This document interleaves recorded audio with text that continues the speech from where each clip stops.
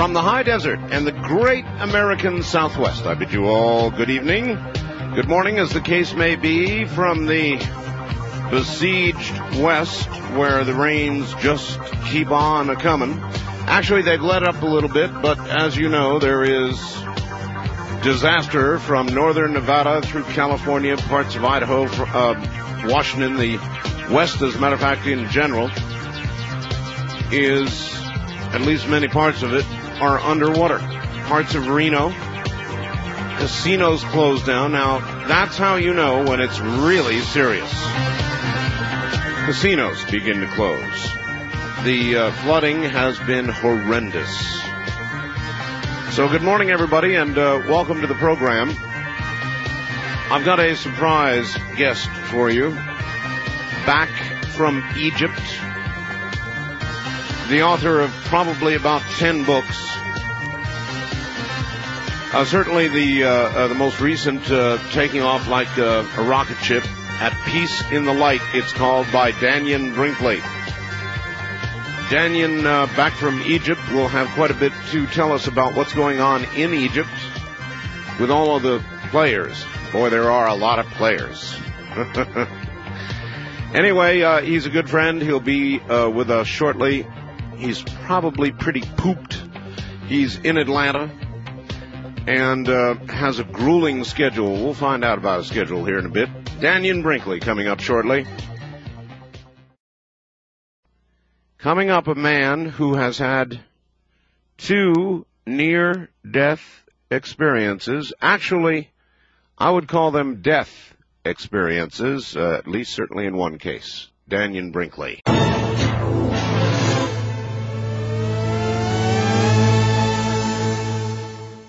Well, all right. Now, Dannion Brinkley lives in South Carolina, sometimes, where he does hospice work. He does that because he's been there, he's done that. And so he tells people what it's like to die. He gives more, though, than 100 talks a year all over the world, and is working to establish the centers that are described in his new book, At Peace in the Light.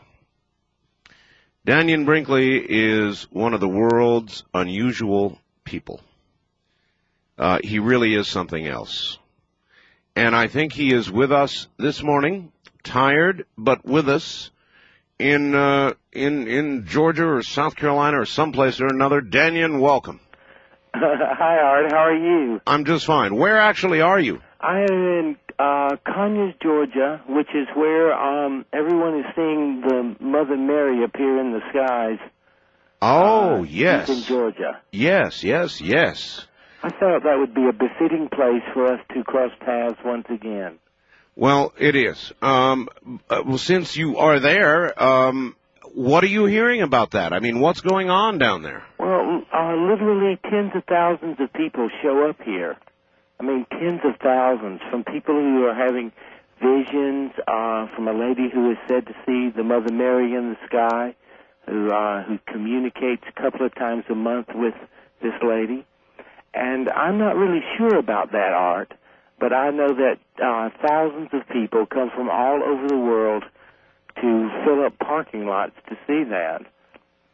It's pretty amazing. Dannion, I know that you just got back from Egypt. You were in Egypt at a very critical time. Everybody thought something amazing was going to be opened around December 5th at Giza. And you were there then, weren't you? Yes. What happened? Nothing. Absolutely nothing. Nothing. You know, here's what's so really wonderful and marvelous about all this, Art. Here I'm a guy. I deal with death and dying. But I had one small problem in the course of death and dying. I had that vision. You know, I'm a guy, I was struck by lightning. Never believed any of this stuff, never thought about any of this stuff. I come from the deep south. You know, everyone religiously down here is going to hell because it's the nature of fundamentalism. Yeah. And then all of a sudden I find myself in this whole new world of spirituality One day I never believed a single word. The next day I was dead. The day after that I became everything I never believed in.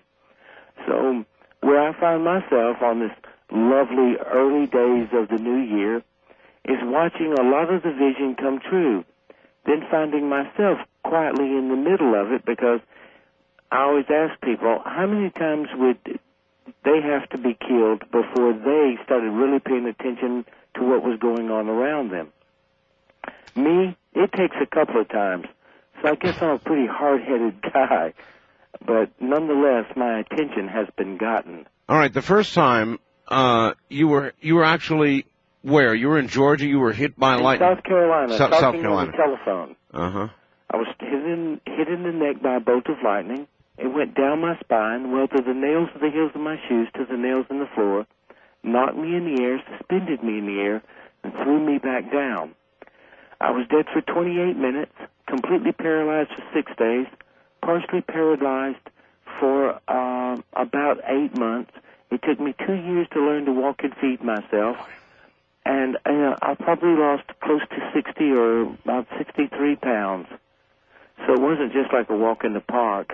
No. Then I was struck by lightning again in 1978 while talking on the phone, which wasn't really very interesting. It only knocked me unconscious for 45 minutes, and it took me about 5 months to get over it. Then in 1989, 14 years later, I collapsed from heart failure, had to have emergency open heart surgery. They cut my heart out of my chest. They had to replace the aortic valve. I had my second near-death experience, and I came back again. Boy, Dannion, I feel like I should send you a portable phone. Art, I think that everyone who talks on the phone during a storm, yes, they need more than a portable phone. They need to understand that is stupid. Yeah, well, I could understand once, but twice, Dannion? Twice? Well, some of us are probably far more hard-headed than others. And apparently with good stiff spines as well. Well, it happens to us all.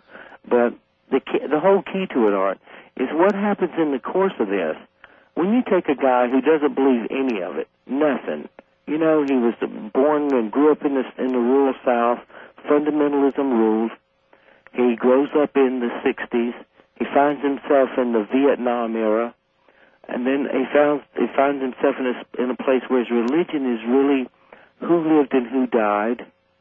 And then one day, he finds himself and faces himself.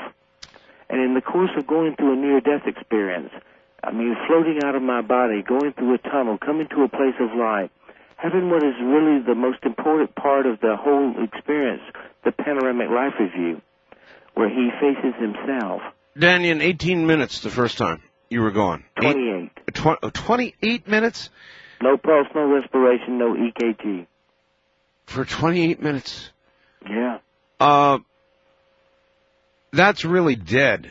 That's not near death. That's dead, Dannion. Well, the admission slip into the emergency room. Patient unconscious. Patient not breathing.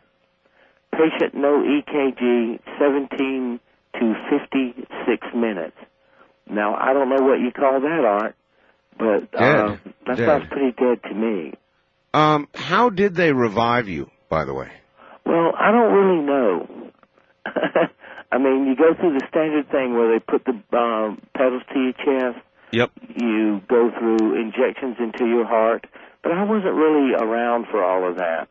From the moment that the lightning struck me, as I watched them load me in the ambulance, as I watched them work on me, try to resuscitate me, all of a sudden, when they said he's gone, a tunnel formed. I moved down that tunnel. I came into a place of bright light. I began to feel all the childlike emotions that you feel when you're a kid. I was surrounded by light, but it was as though I was going home. It was as though I had just found a place that I was returning to for the first time. But I knew this was home. This was a place as though I'm back here, but I had come from this place. I think what's really important for everyone to understand is that we don't die.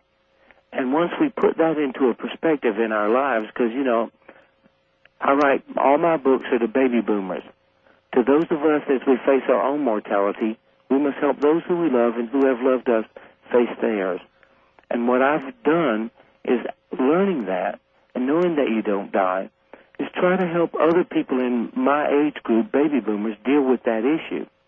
And in the course of that, from lecturing all over the world and from spending every day, I'm in my 18th year as a hospice volunteer. Right. I'm in my 13th year as a nursing home volunteer and dealing with abused shelters and those kinds of issues. And I have my 153rd hospice patient or friend.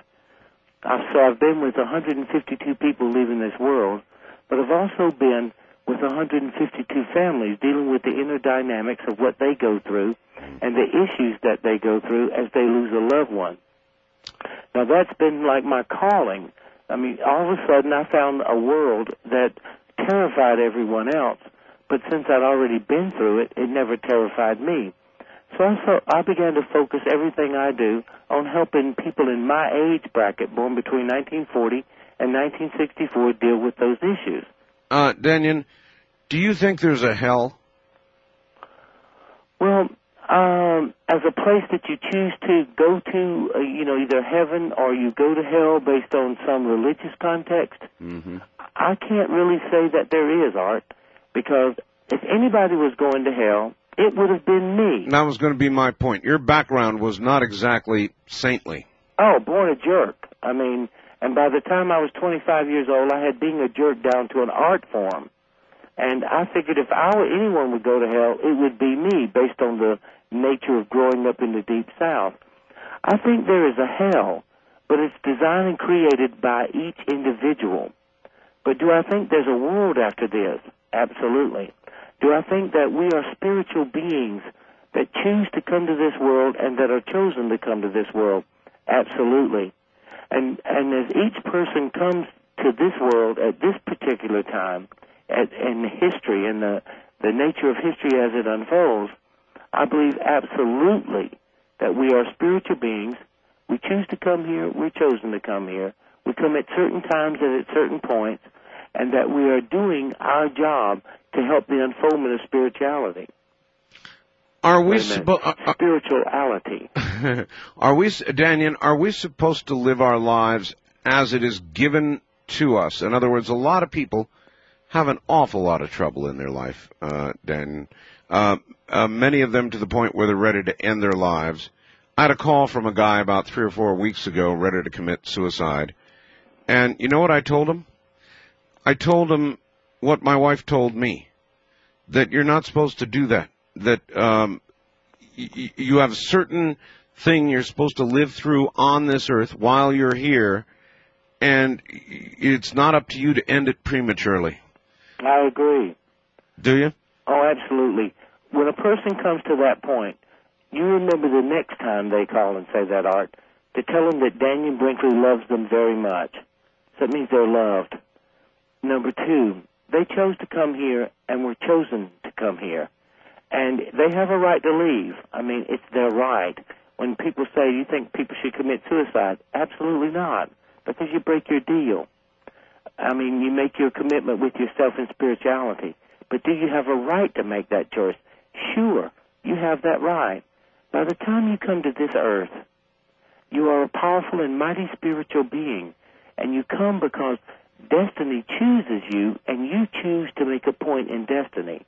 And yes, it's a hard road to hoe, but, what else is there to do in the universe if you have a chance to grow spiritually and to put into perspective this life? We live at a certain period of time where the world is unfolding and changing very rapidly. All the so-called institutions, religions, and governments that we've put so much trust and so much faith in are crumbling around us. They sure are. And then where do we find our strength? We find our strength in our own selves, for we have nowhere else to turn.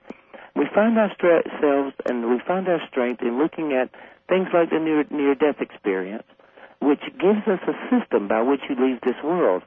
I think it's really important for people born between 1940 and 1964, the baby boomers, For we are the ones responsible, as we face our own mortality, to help those who we love and who have loved us face theirs.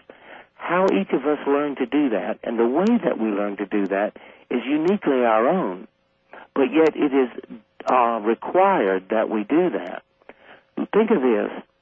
10,300 people turn 50 years old a day.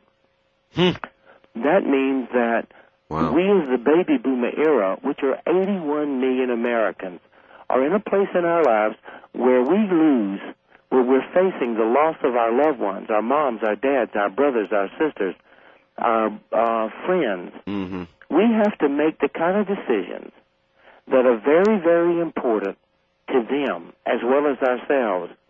I look at religious institutions and government. I watch how they deal with those issues. I see that we're poorly prepared. What people don't really realize is in this new year, Medicaid and Medicare won't exist as we know it. There is no Social Security. There is no retirement fund.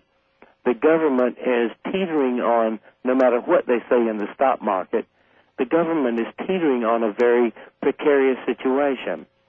So what we have to do is know that mom and dad will be home with us, and we have to make those kind of decisions. For me personally, I'm rather happy about all that, because then the circle of life is recompleted.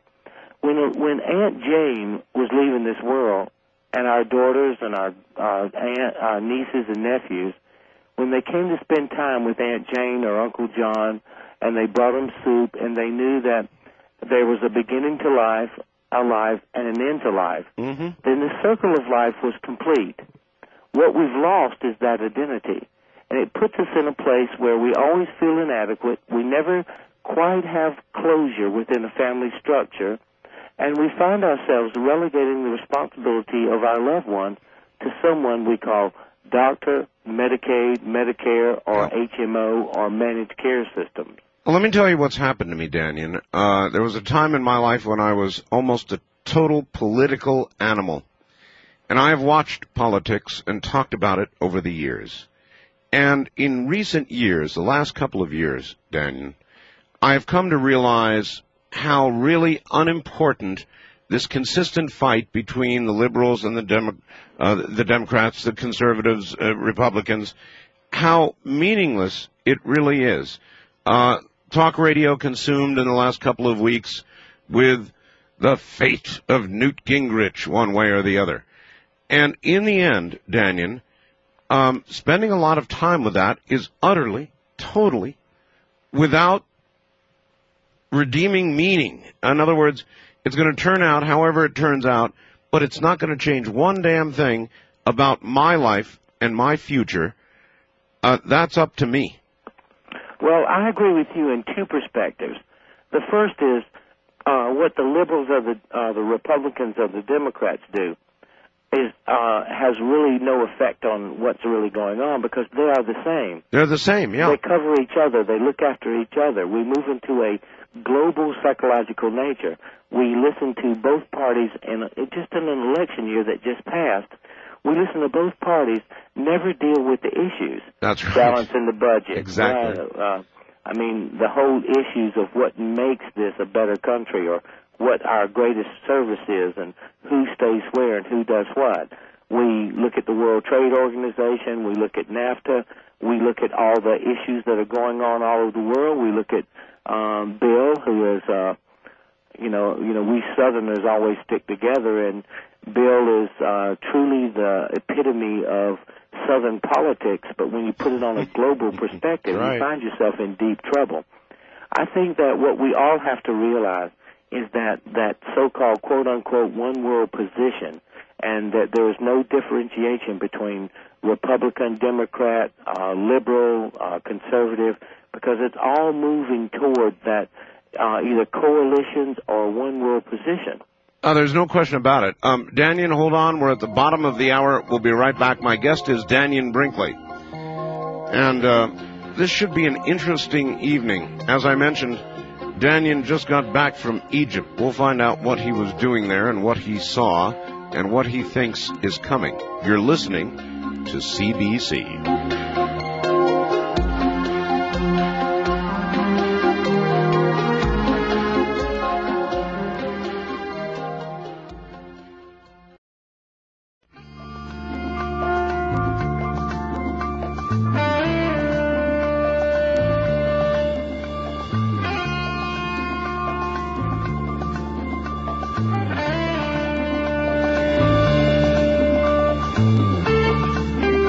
Bell is taking calls on the wildcard line at 702-727-1295. That's 702-727-1295. First-time callers can reach Art Bell at 702-727-1222. 702-727-1222. Now, here again, Art Bell. Once again, here I am.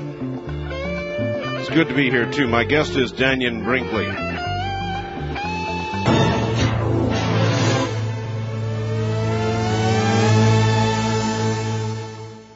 Back now to Dannion Brinkley. Dannion. Yes. All right. First, Art, I think that flowers are the greatest idea that anyone can buy. Yeah. I mean, I have to kind of reiterate that because I take them to my hospice friends all the time.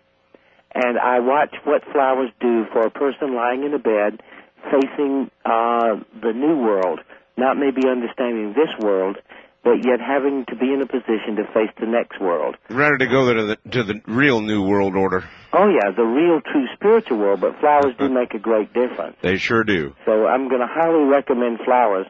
I will order this other product and see how it works, since that at 46 years old I am developing one of those hope I can lose, not change my habit positions like it's all. So I will give you a full report. I can give you a report on flowers. I will give you a report on this other product as soon as I order it. Excellent. All right. Somebody sent me a fax, and it says, Art, please ask Dannion how closely the movie of Saved by the Light really followed his life. How factual was it really? Well, it was a television movie. So the factual part about whether I was a bastard growing up, I mean a really bad guy growing up, is true. Whether that I changed from one person to another person based on what happened is very, very true. And the rest of it is like television movies. I mean, a person's interpretation of someone's life or the events in someone's life are always different depending on how each person sees them. But what I was really proud of is it kept the issues before the public. First, you don't die. Second, we are spiritual beings. We're not poor, pitiful, stupid humans trying to have mystical lives. We're great, powerful, and mighty spiritual beings trying to have human lives. And mostly it was the fact that someone believed enough in the book to invest the almost $2.5 million it took to bring it to television. And that last year was the highest-rated television show in Fox's history. Is that right? Was it really? Yeah, it was like third-rated. Wow. In the history of movies of the week. And then this year, they reran the movie. Right. I mean, and it held its own in the same time slot against Roseanne and Frasier, and it never dropped one percentage point. So I think that as close as you can possibly make in a television movie, broken into 7 parts, dealing with commercials, and as much as that I am that person. So it's pretty accurate. I'm a little smarter than that. I was meaner than that. And I can't say that I'm prettier than Eric Roberts, but, you know, I'm a little bigger than Eric Roberts. Well, one of the reasons I guess I asked you about hell was you were pretty bad early in life, and you took others' lives, did you not? Oh, absolutely. Yeah. Those were minor parts of it. Well, yeah, but still, it's a deadly sin, they say. And so if anybody's going to go to hell and not go down the old tunnel of light, it would have been you then. No question. Particularly with a strike of lightning, which would seem to be an act of God. You know, some people are enlightened. I was enlightening. So I understand that part, Art. The whole key of it, like a lot of times, people always are looking at me as someone separate from them. If they stop and they think, how many of them have ever talked on the telephone when it was thundering and lightning? Okay, everybody in this listening audience will put their hand up. Right. All right, how many of them have ever done something their mother told them not to do, which is talk on the phone when it thunders and lightning? Your mom always tells you, don't do that. Yeah. So they're talking and listening to someone who's just like them. This is what I went through. This is very stupid to talk on the phone doing this thunder and lightning, and maybe I'm a little more, I was probably a little worse than most people because this is the way I grew up. I grew up fighting in the South. I grew up that machoism and who you could torture and how much you could torture them was a semblance of power or being a man.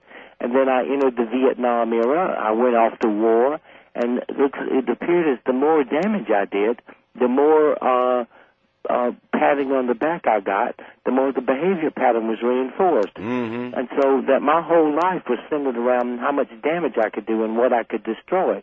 And in the course of that, I began to realize that that was the way the world really works. As you talk about politics and those kinds of issues, the way the world truly works is we're spiritual beings. We have a destiny set for us in a spiritual manner and in a spiritual way. And that is the key and the center and focus of what we're doing. And as to heaven and hell, it's not that cut and dry. The most important issue that I can tell anyone listening to this part of our program is that, number one, you don't die. Number two, you will lift out of your body, you will move down a tunnel, you will come into a place of light, you will be surrounded by light, you will be met by a relative or friends, and more importantly than anything, Art, you'll have what's called the panoramic life review. That means that you will not only have a 360-degree panoramic life review, you will see and feel everything that you've ever done. You will witness it from a second-person perspective as though you were an empathetic friend watching yourself go through whatever you're going through. And then you will literally become every person that you've ever encountered, and you will feel the direct results of your interaction between you and that person. A lot of times that can be hell. Boy, I was going to say, I might rather go to the dentist. Hey,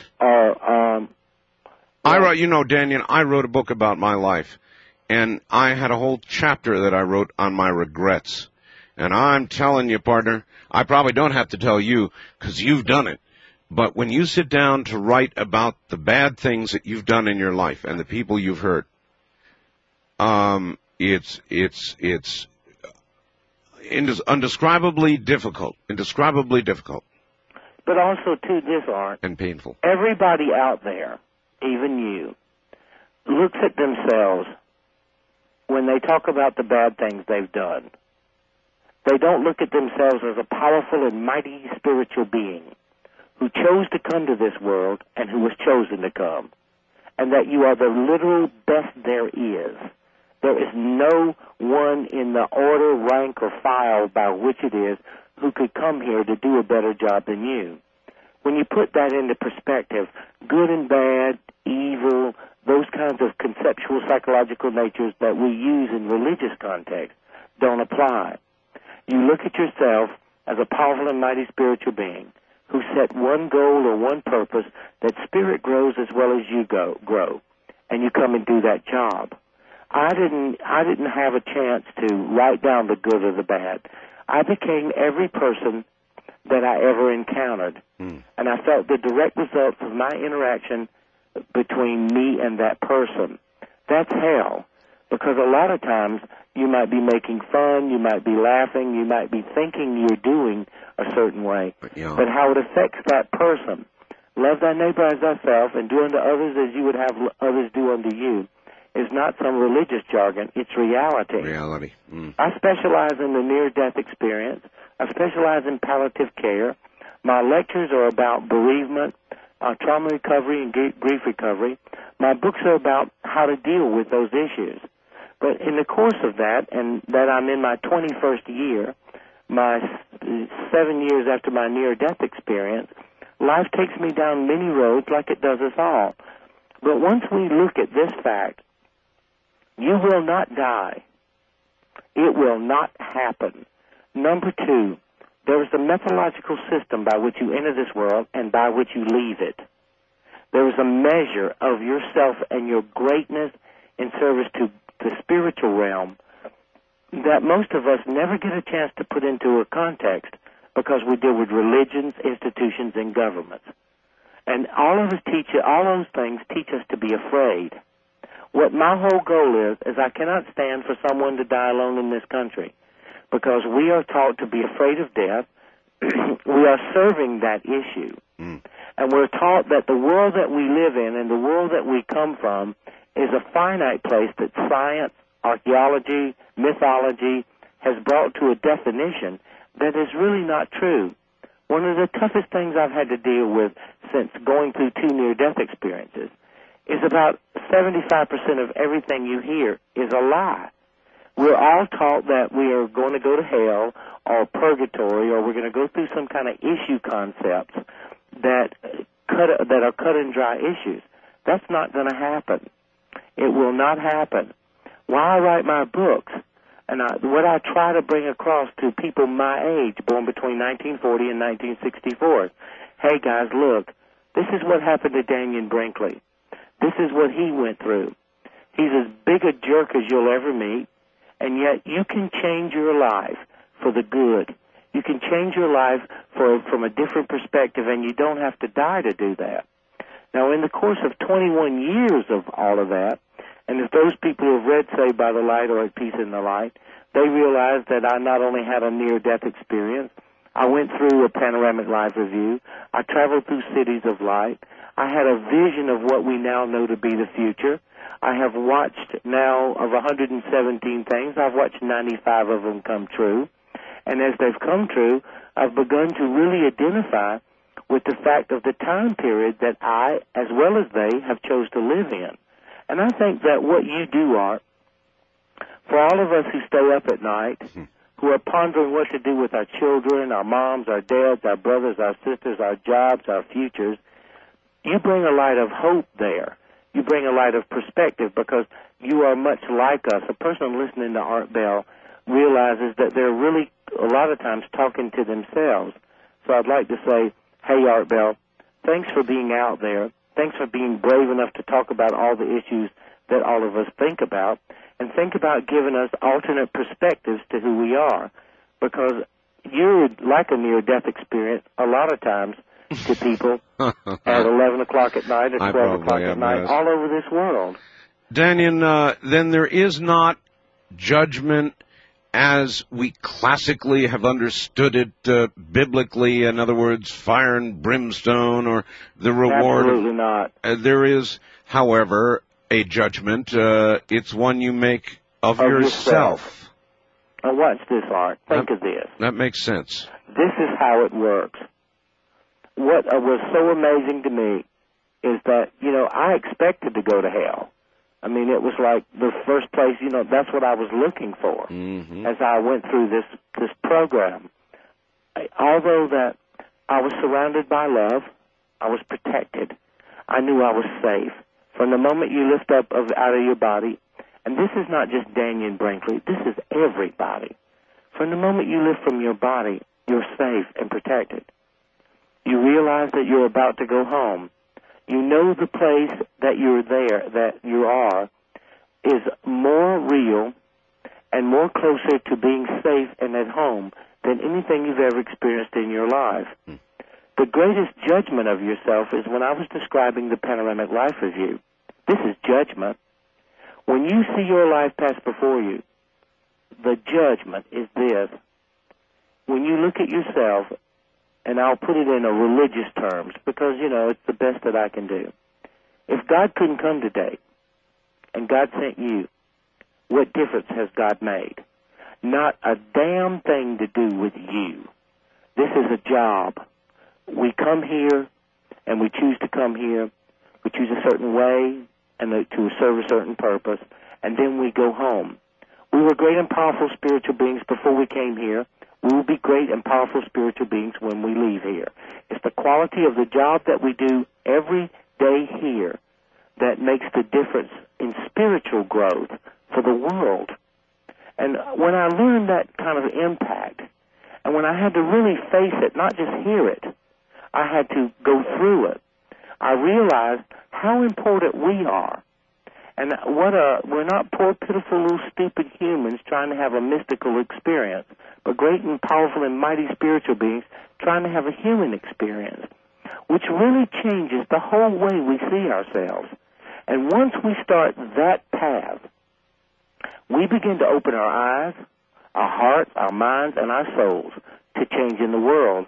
The world is at a place, Art, where if everyone who's read those books, I know I reiterate that, but the people who read my books know that we are in a place of a fast-changing world.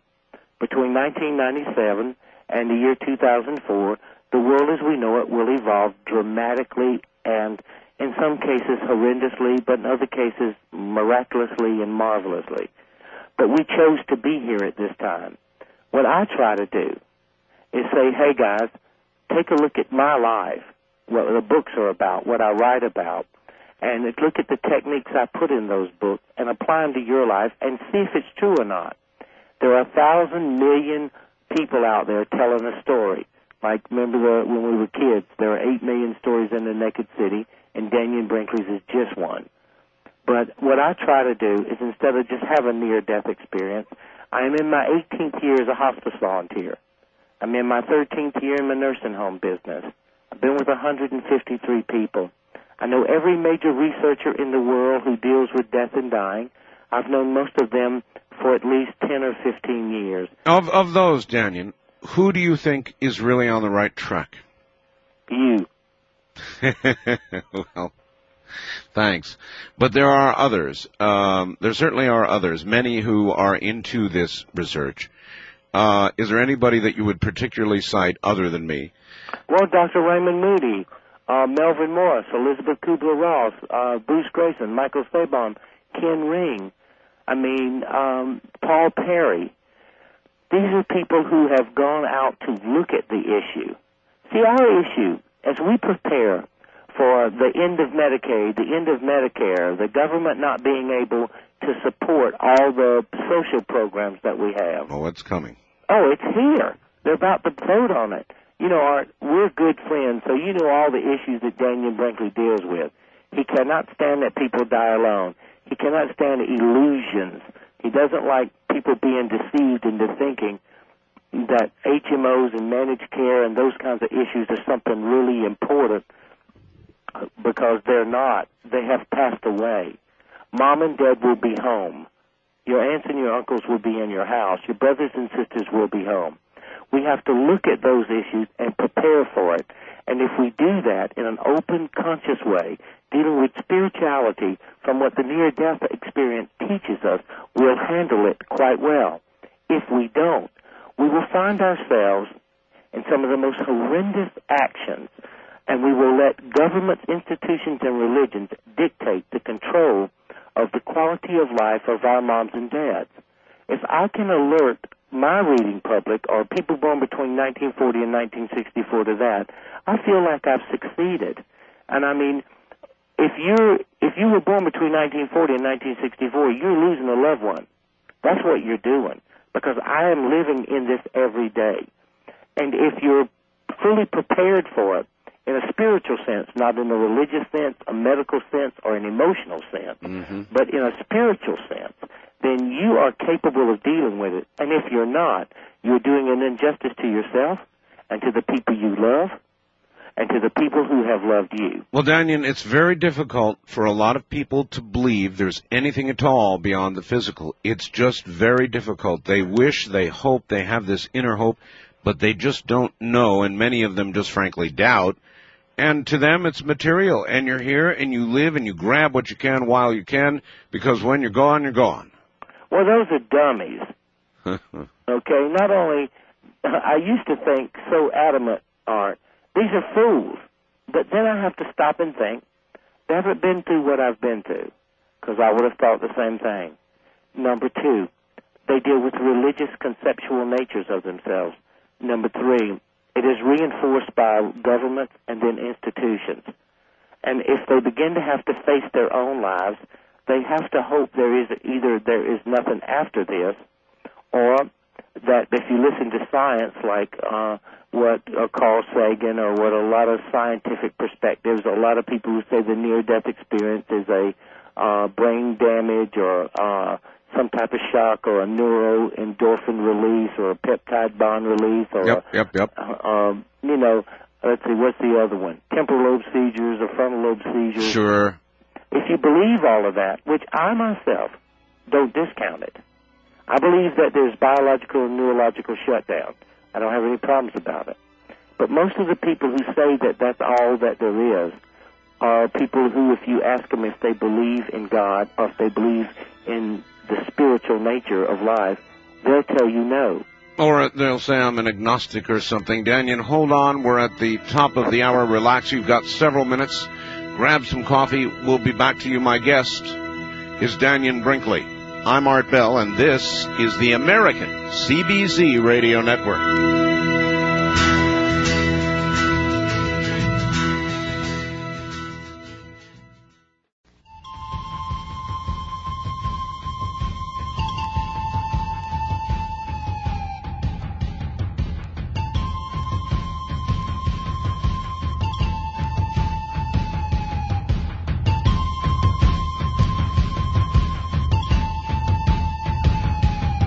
Call Art Bell toll-free, west of the Rockies at 1-800-618-8255.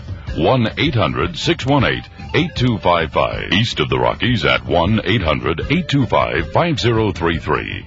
1-800-825-5033. This is the CBC Radio Network. It is. My guest has sold millions of books. Millions. Dannion Brinkley, Saved by the Light, and At Peace in the Light. Two of his biggies, At Peace in the Light, doing very, very well now. He'll be back in a moment.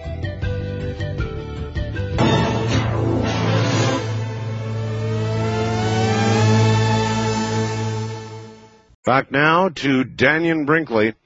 And I've got a fax here. It says, Art, if you recall, Gordon Michael Scallion predicted severe weather and torrential rains in the West just prior to the first major earth changes on the West Coast. And I know that you, too, had visions. It seems like people who have NDEs are then suddenly privileged to information about what's going to happen. And a lot of what you have said will happen has already happened. What do you see coming? Oh, I mean, two things I see coming. A lot of things that Gordon Michael says are really true. I mean, this is that era, the age of cataclysm. I would have to say that much of like what the fact says, we enter a place where the world makes a change, the universe makes a change, and we in our emotional, mental, physical, and spiritual selves must make a change. Mm-hmm. All right? And with that in place, if the universe is changing and shifting because of the time, that period that we live in, then so must we. So I would have to say that much of the earth changes, but not quite as severe as I hear everyone say. But it's still going to happen. What we have to worry about, Art, is that you will be in the right place at the right time because you designed much of the life that you have before you came here. And I promise this. The key is the quality of the life, not the external forces that will affect each of us in the next 10 years, but our internal forces dealing with the external events. What I'd like to tell my brothers and my sisters out there, I mean, the people who read my books and deal with my issues and listen to your show, I hope then that we have that place, is, hey, guys, look. Pay attention to the inner quality of yourself, how much you love yourself, and the reasons why. Not how much you dislike yourself based on what some religion says or what your neighbors say or just your whole concept of yourself, because you know yourself better than anyone. And when you have a panoramic life review, you'll be an expert on that. But count your blessings. You count your blessings, what you have, and how those blessings can go outward into the world and help make it a better moment, and then becomes a better hour, then a better day, and then a better week, another month, another year. So the whole events that are going on around us, we have a lot to do with that, we as a people and a nation. All right? And the fact that when everyone tries to say, hey, guys, the earth is changing and it's going to tilt on its axis and what's going underwater, what's underwater will come above, and storms and hurricanes and tornadoes and all that. Well, that means it's growing too. That means it's going through a cycle, And the earth has a right to go through a cycle of change and cataclysm as we see it, but maybe it's just the natural nature of the world as spirit sees it or as the earthly factors see it. Growing pains. Yeah, and we're there. The most important issue, and I'm not like a cosmic guy. I'm a guy that just deals with people losing their moms and dads, and how I, in my everyday life, as just one person from South Carolina who's been dead a couple of times, big deal. It's how I take what I've learned and help people in my age group who I know the issues that they're dealing with and apply it to that every day. Dannion, let me jump to a subject here. You went to Egypt. Why? Why did you go to Egypt? Because in the course of in Saved by the Light, I defined all the issues that I deal with.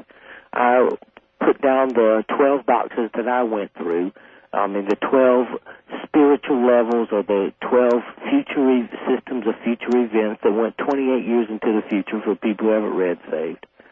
And where I see are the things that are really bad, then I try to change them. I do my radio shows, I talk, I'm everywhere doing my lectures to try to change them. The things that I see are really good, I try to enhance them. In the course of a conversation that I'm on a lecture tour, because I'm out training people how to deal with losing their moms and dads and how to really return to the true spiritual value of themselves, just based on my life and looking at my life and testing the theories and the things I write about in my books, and see how to deal with those. Okay, I meet a lot of people. I get to talk to them in green rooms before a television show. Sure. I get to talk to them on a lecture tour. Now, some of the people that on those lecture tours are completely insane. Insane? Yeah, they're insane. What they're talking about is utter nonsense. Which to me, like 95% of everything I've ever heard in my life, I think is nonsense. Yes, well. Okay. And then all of a sudden, I find this 5 or 6%. Within the course of it, because I had a vision about the history of the next 28 years, Egypt is a part of it. Egypt is the center. Egypt is that place. Peru, the Yucatan, China. There are certain structures and certain things in certain places that they really are those places. That's the best I know how to say it. Well, I felt that too about Egypt. Well, it shows you have as much sense as the entire rest of the world. When did you decide to go to Egypt? Well, I was in the 73 war in the Sinai, so that was the first time I ever went to Egypt. Mm-hmm. And no, I was I meant there because America needed a political settlement. That's right. In dealing with that, and my particular part in life at that time was to ensure the fact that that political settlement came into being in such a way that no one knew we were the initiators of it. See how much better I've gotten at describing my job description in those days? Yeah. Then I went and killed those suckers and I came on home. But your most recent trip, why? Because we move into an era where everything that is our institutions, our religions, and our governments, and because so much of it's based on a lie, will crumble. And in the course of that crumbling, because I only prepare people to deal with losing their moms and their dads, but I listen to conversations between people that go back and forth that makes me be aware that there's a bigger, greater, and even more wondrous world than being dead has in it. So I went to Egypt because I believe that in the next couple of years there will be a realization and a discovery that will be one of the keys into us changing our whole perspective of ourselves. Our identity as a mental being, a spiritual being, physical being, and a human being. Our history will be affected by that, like Egypt has been doing now for 4,500 years. So I go there, and I'll take a group of people with me, and then it's like a light group. I try to surround it with light and put into practice all the things that I really see are the issues of spiritual growth. I work with kids. I take a group and we'll work with kids. We'll do a tour of Egypt, but we'll work with kids and we'll deal with hospice issues and those issues, and try to make a difference and try to put a support of spiritual love and hope in a place that is the center of one of the greatest transitions in our whole existence. All right. Well, while you were there, you met with Zahi Hawass. Yes. And a bunch of other players, and you know the big battles, political battles that are going on between Hawass and so many Egyptologists. Graham Hancock and Robert Bauval. Right. Right. Exactly. And you sort of, in a way, got into the middle of that? I didn't sort of, in a way, Art. You know me better than that.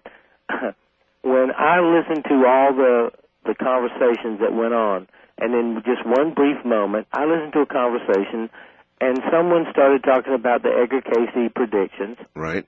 And I have future scenarios that I myself saw when I went through my first near-death experience. What did you see? Well, I saw that the world would begin to change very rapidly in the Middle East, and that Egypt played a key part. And if Egypt was lost to the fundamentalistic Islamic position, then that would create a point that our whole history and culture would change at that moment. And this was in a vision. I write about it in the book. It's 21 years old, and it would be a certain place.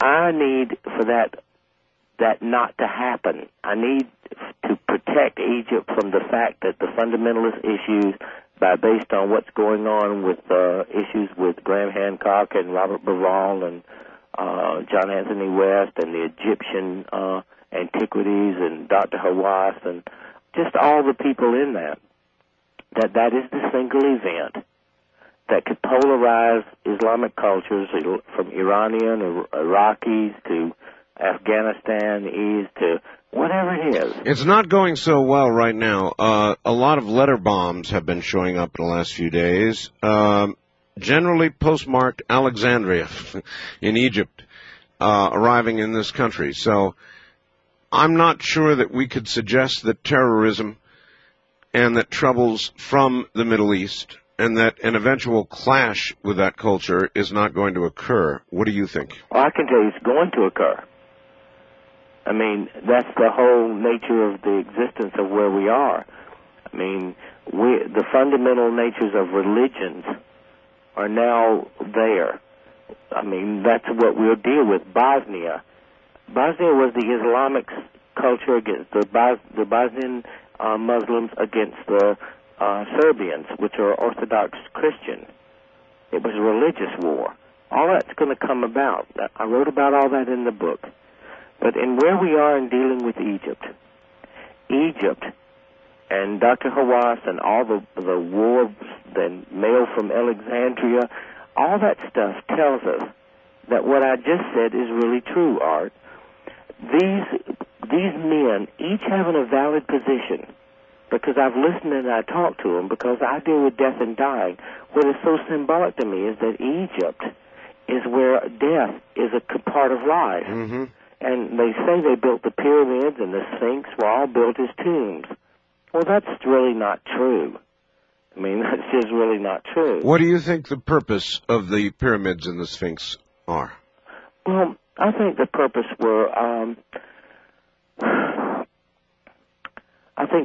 was to let us know that there was someone here before we grew into the civilized culture that we are. That there was a culture that existed that was as advanced, and that it came into existence, and these are symbols left for us to identify, because Egypt, China, the Yucatan, South America, all have these places, these pyramids, this type of construction, and its observatories in its place. What I'm trying to do is, as I went to Egypt, because the story was that I go on Thanksgiving, and the story was that a great event was supposed to transpire. Mm-hmm. And the opening of the halls of records and the great Cayce predictions, and some guy was going to hum, and the great secret passage would open.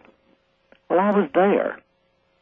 It didn't happen. It didn't happen. Now, we had Richard Hoagland on the program, and he maintains that his sources say somebody found some kind of a statue of a black man holding an ankh, it was said, toward Orion. You're saying, you were there, didn't happen. I'm saying, didn't happen. And I know Richard Hoagland.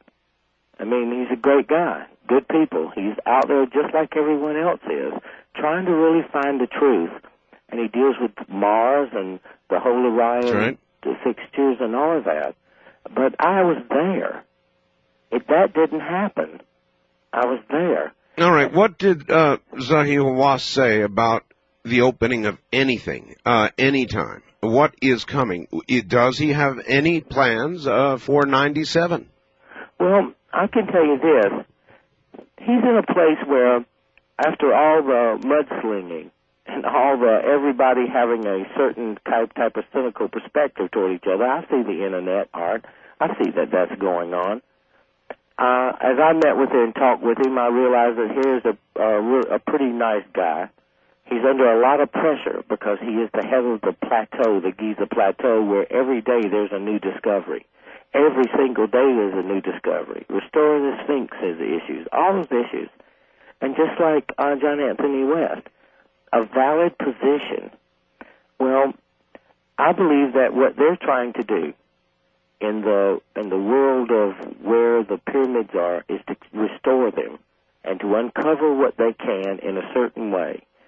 I mean, uncover it with the amount of funds that are available and dealing with all the issues and everything that they have to deal with in that part of the world as Egyptians.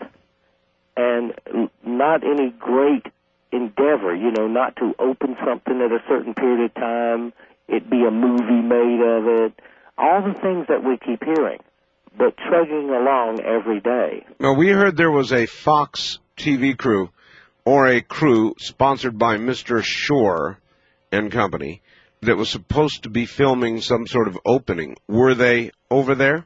No. No. No, listen, Hart, this is fun for me. Watch. One day, because I had my vision and what I went through coincides with what I'm seeing happening 21 years later. Somehow, I find myself in the middle of all of this. I talked to John Anthony West and Graham Hancock. I've talked to Dr. Hawass. I've talked to everybody there. And that didn't happen. It didn't happen because I was there. And I got a chance to look at each thing and look at each issue. Now, I'm not disputing what Richard is saying. I'm disputing what his sources are saying. Mm-hmm. I understand. I was there. It's true. He didn't see it. He got this. He said his sources. That's right. I dispute Richard's sources because I was there. I find that every one of these people have a bona fide contention. Everyone has a very valid place, Art, that they, as I talk to them, and I don't know and really understand how I can call every one of them on the phone and ask them the questions and say, hey, look, the spiritual world must take the high ground. If these sacred chambers and sacred places are there, which Casey says, Nostradamus says, I mean, everybody on any street corner with some hippie beads on says, everyone is saying, then I think that we must take the high ground. Because if your job is to unfold it and your position is whether it's Egyptology, whether it's astronomy or astrology, or whether it's UFOs, or whether it's extraterrestrial, or whatever it is, there must be a conscious level of this perspective. All right, we're at the bottom of the hour, so we've got a break here. I know you got to actually walk into some of the chambers. Every one of them. All of them. Yeah, I came home from there. I really, really want to ask you about that, so stay right there. As you know, I'm going to Egypt with many of you next October 1st. And so in a moment, we'll get Dannion's impressions as he did it.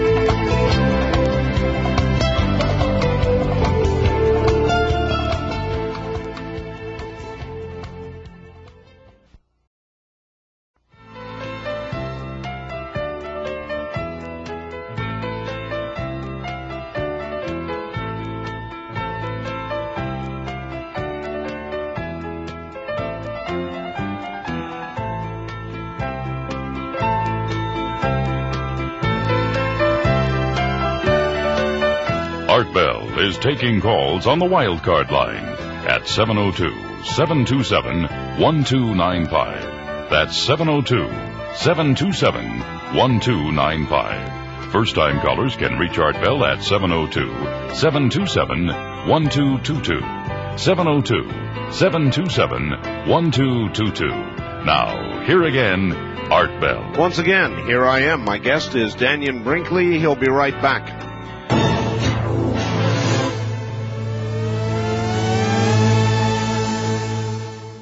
Back now to Dannion Brinkley. Dannion, somehow you got along where others have not with Zahi Hawass. Yes. At least after a little bit of chatting with him, I guess. Yes. And he then allowed you to go where you wanted to go. Yes. So in a second I want to get that impression. First, though, I want to clarify something. Richard Hoagland originally expected an opening on December 5th. He said, in fact, there was a secret opening October 20th. That's the one he talked about. But you were there also then, weren't you? Yes, I was. No, I wasn't in October. Not in October? No. I was there through this last experience when everyone says there was going to be a great opening of a chamber and right. all of that business. But, you know, here's where we are in this, Art. I think the Egyptian issue is so very important that I decided to take a look at it. I met Dr. Hawass, and I talked to him, and I looked at the issues, and I said, look, what's going on is a lot of guys who have bona fide contention and positions in this. Everybody, I mean, looking at Richard, looking at everyone's point, knowing that there are a lot of issues at hand, that I wanted to be able to see and know for myself. I didn't have any problems going to look at anything I wanted to look at. I've only been looking at this issue for the last couple of years. But I got to look at tunnels and every place and every site. I got to look in the sinks, I look at the chambers, anywhere I wanted to go. I got to look at records. I got to look at anything that I needed to look at and ask questions. Then I found him to be not the Antichrist, but a person that's responsible for the Egyptian, for the plateau of Giza. Right. And working himself, I mean, day and night with new discoveries every kind of way. And, yeah, you know, everybody has their own personalities. All right. When you were in there, yeah, what can you, if you can describe to us, what were your senses feeling? What did you feel? Oh, anyone who does not go with Art Bell to Egypt is insane. I'll go ahead and tell you that. We are living in a time that the whole world as we know it will all of a sudden change overnight. It's not earth changes as much as our spiritual inner selves by the discoveries that will be in the Yucatan, in Peru, in Egypt, and in China. The Chinese issues are blocked from us. They're blocked from us, just like dealing with Tibet and dealing with all those issues in China. It's blocked from us. Egypt is there, where these records and these halls of records and this great story that we've been hearing for years, they are truly there. There is no question. What do you think is going to be found? I know that we will find a system. I know at least one chamber, but I believe more than that are the records of our civilization, who we are, where we came from, how we came into existence. I believe that it will prove that so much of what religions and institutions and governments have always taught us, and they knowing that what they're saying is not true, that's the hardest part, that all of a sudden in one discovery that will pass away. We will know who we are, where we came from, what we're about in a cultural history of 5 million years as opposed to 5,000 years.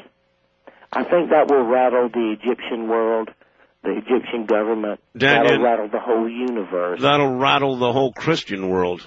Oh, no, it will take it asunder. I mean, it will, you know, they kept the Dead Sea Scrolls hidden, okay, so right. Now they're going to have to deal with the fact that people dig stuff up every day. I mean, I go to Egypt on Thanksgiving because it's a holiday in America where you give thanks. And that psychology gives me a certain perspective of giving thanks and protecting those places and events that I know need protecting because of the wave of Islam. Now, Dr. Hawass, who I only met, who everyone told me about him, I didn't find any of it true. I found someone under a lot of stress and pressure because he's responsible for a budget, like any person in the bureaucracy responsible for a budget has to focus on certain issues. I haven't found any of these great conspiratorial things that I hear. But that doesn't mean it's not there. What's important is what is there, is that in the next couple of years, we will come to a spiritual place. And the people that we're dealing with these are men, just like you and I. They're just men. They're spiritual beings living out this scenario, trying to protect in their own way what the real truth is.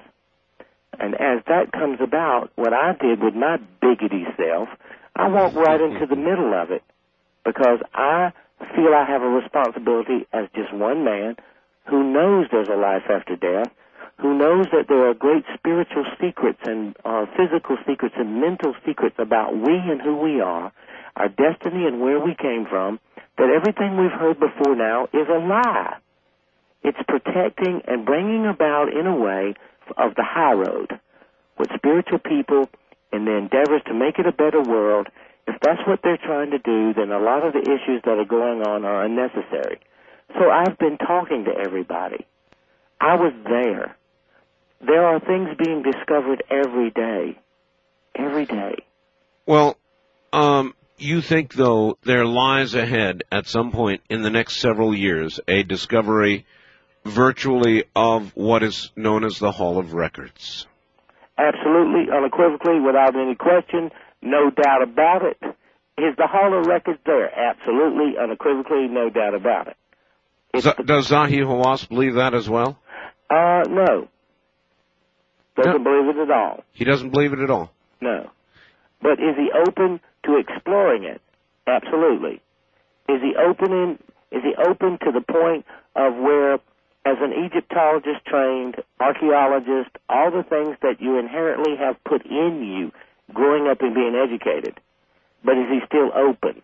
Yes. And will he still look at any issue? Yes. Because he let me. Is he going to make peace with his sworn enemies? Well, that's up to all of them. But I'll tell you this, I will be in the middle of it, Art Bell. I will sit in the middle of it, and I will take just who Dannion Brinkley is and negotiate for all parties in an honest, open way. I've been talking to each of these people, and I can call them on the phone, and they all know me, because we've met, crossed paths, and they understand my issues. Mine is palliative care. Mine is looking after your mom and dad every day and how to do it. Yeah, listen, while we're on that subject, I've got email here. It says, you mean somebody else wants to talk to her? Oh, yeah. Art, I've been trying to reach Mr. Brinkley for a very long time with regard to his centers.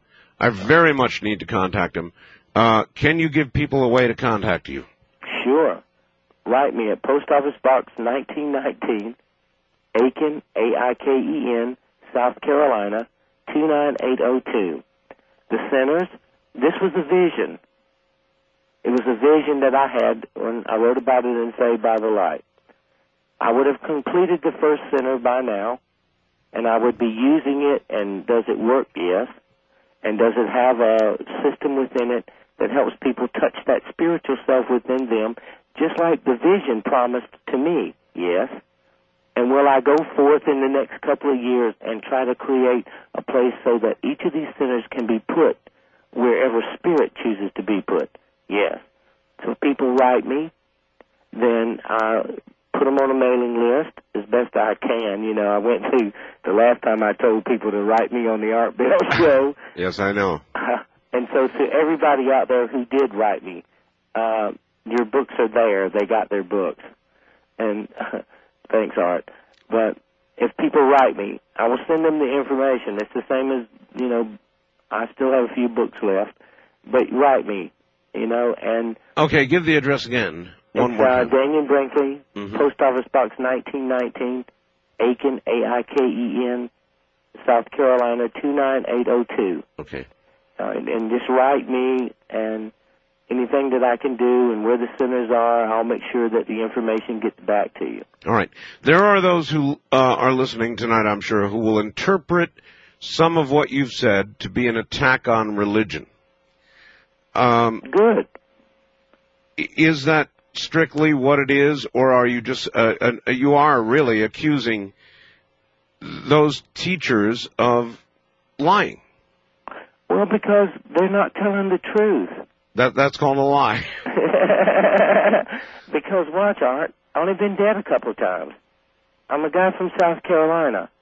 I look at stuff pretty down to earth, and I have a way about looking at it that you can't, I was born at night, but it wasn't last night.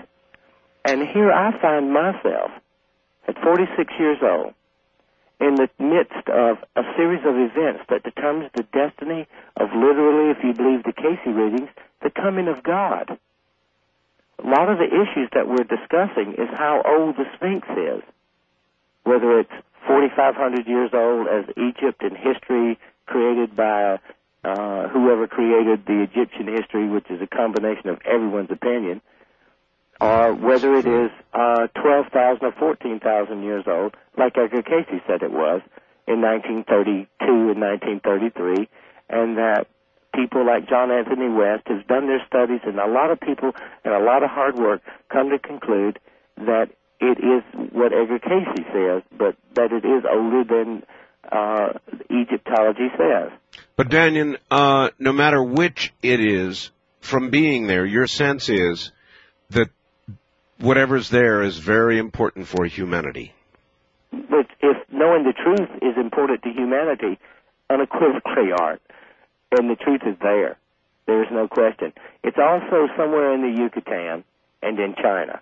So we have two places that we can, in the coming of the next series of years, which I write about in my books, I talk about every day, that we have a chance to protect, preserve, and to bring to a forum where the world looks at it, to set compromises and negotiations between all these parties to come to some forum and to sit and discuss it and debate it in the issues without all this petty crap in it, and let the world decide. That's what I'd like. That's what I'm trying to do. All right. And is it attack against religion? I'm not attacking religion. Not strictly so. I'm dealing with reality as I know it. That's all I'm doing. And let me ask you this, Dannion. You have had your experience twice, actually. Yeah, 14 years apart. Once at 25 and once at 40.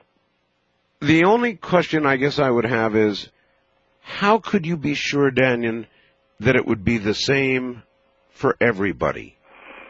Well, let's see. It is the same for everybody, and I'm sure. I'm sure that because I look at it, I've been dealing with this issue for 21 years, 46 years old. I know every major researcher in the world, personally. I listen and have conversations with them, Raymond Moody, Ken Ring, Melvin Morris, Bruce Grayson, I talk to everybody.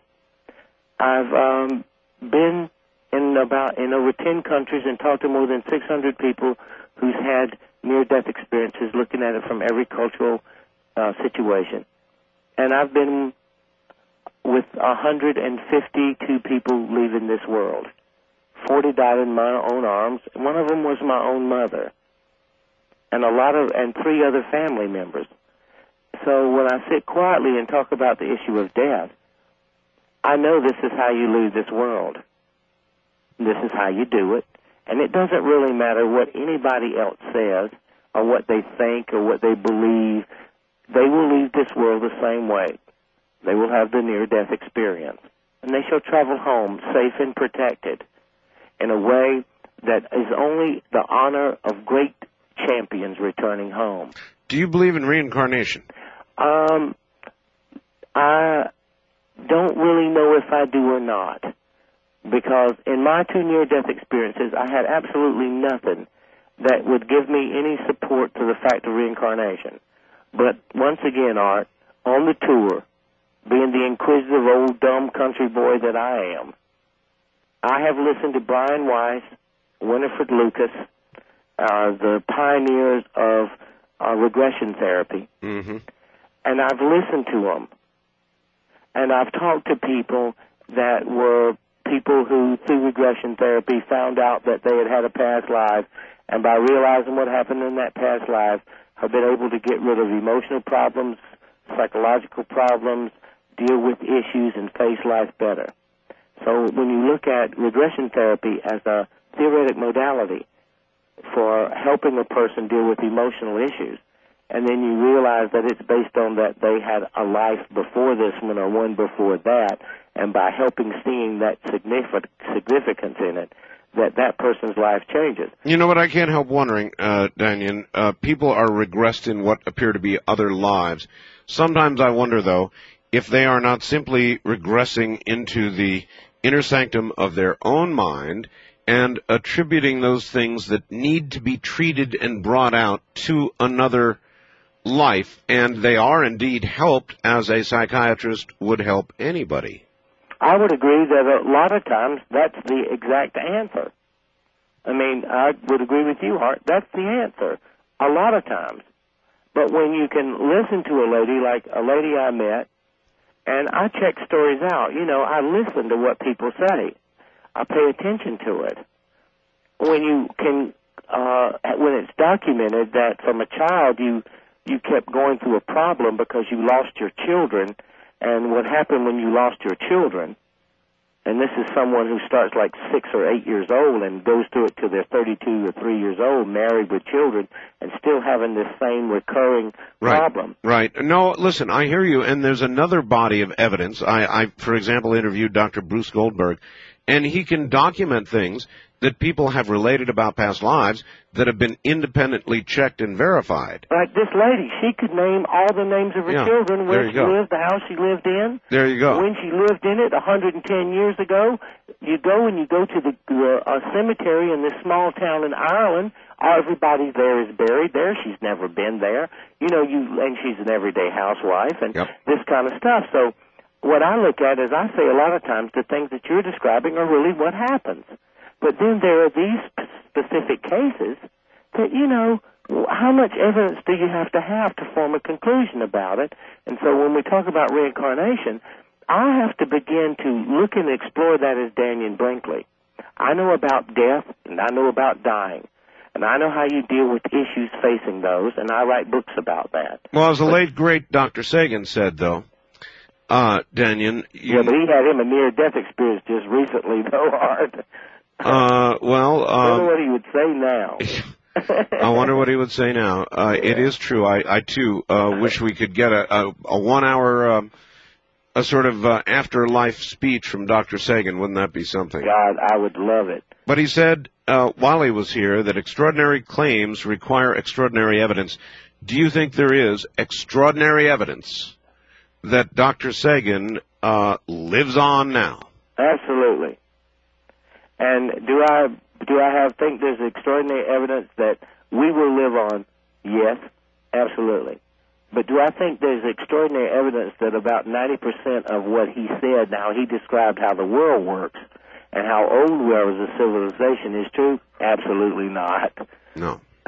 Okay, so the fun part is we live in the most golden time with the greatest opportunity that anyone could ever deal with, or we live in a time where because that our fears of death and our fears of change and understanding our own spirituality, not our religious factor, we can put ourselves in such a controlled place to give up our freedoms and our rights that if we don't educate ourselves, we're making a really terrible mistake. That's why I think people should listen to Art Bell, buy from his sponsors. Because Thanks. Listen, a lot of people will say, though, Dannion Brinkley, all you got to do is read the Bible, and you'll know what the real truth is. And Dannion Brinkley is just spouting a whole bunch of New Age gibberish. There will be those who say that, Dannion. I support their right to do that, though, Art. They have that right. I mean, a lot of people are trying to hold on to the old, and there's nothing wrong with that because of safety and comfort. But there's so many things that we're holding on to that has passed away already. It's passed away. And I support anyone's way at which they find God within themselves. I mean, I'm not against any religion. I'm against fanaticism. I'm against those kinds of issues. And what a person thinks about what I say and dealing with what I talk about, that's their right. But if they let those rights that they have flow over into the quality of the lives of their moms and dads and brothers and sisters in their final days, they'll deal with me. Yeah, there's a lot of people who are getting ready to deal with that exact problem, Dannion. Hold on. We'll be back to you after the break here at the top of the hour. So if you would, everybody, stay exactly where you are while we resurrect a little bit of different bumper music. Here it comes. You're listening to the CBC Radio Network.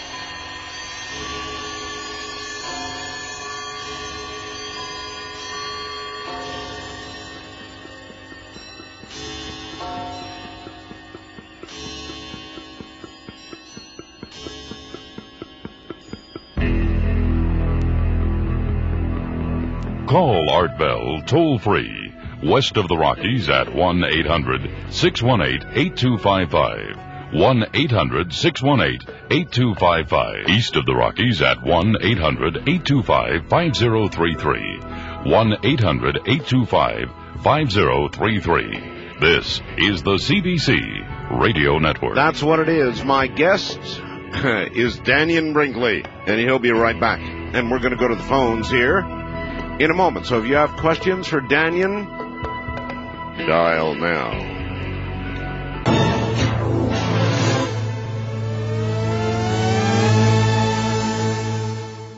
Back now to Dannion Brinkley. Dannion? Hi, Art. Hi.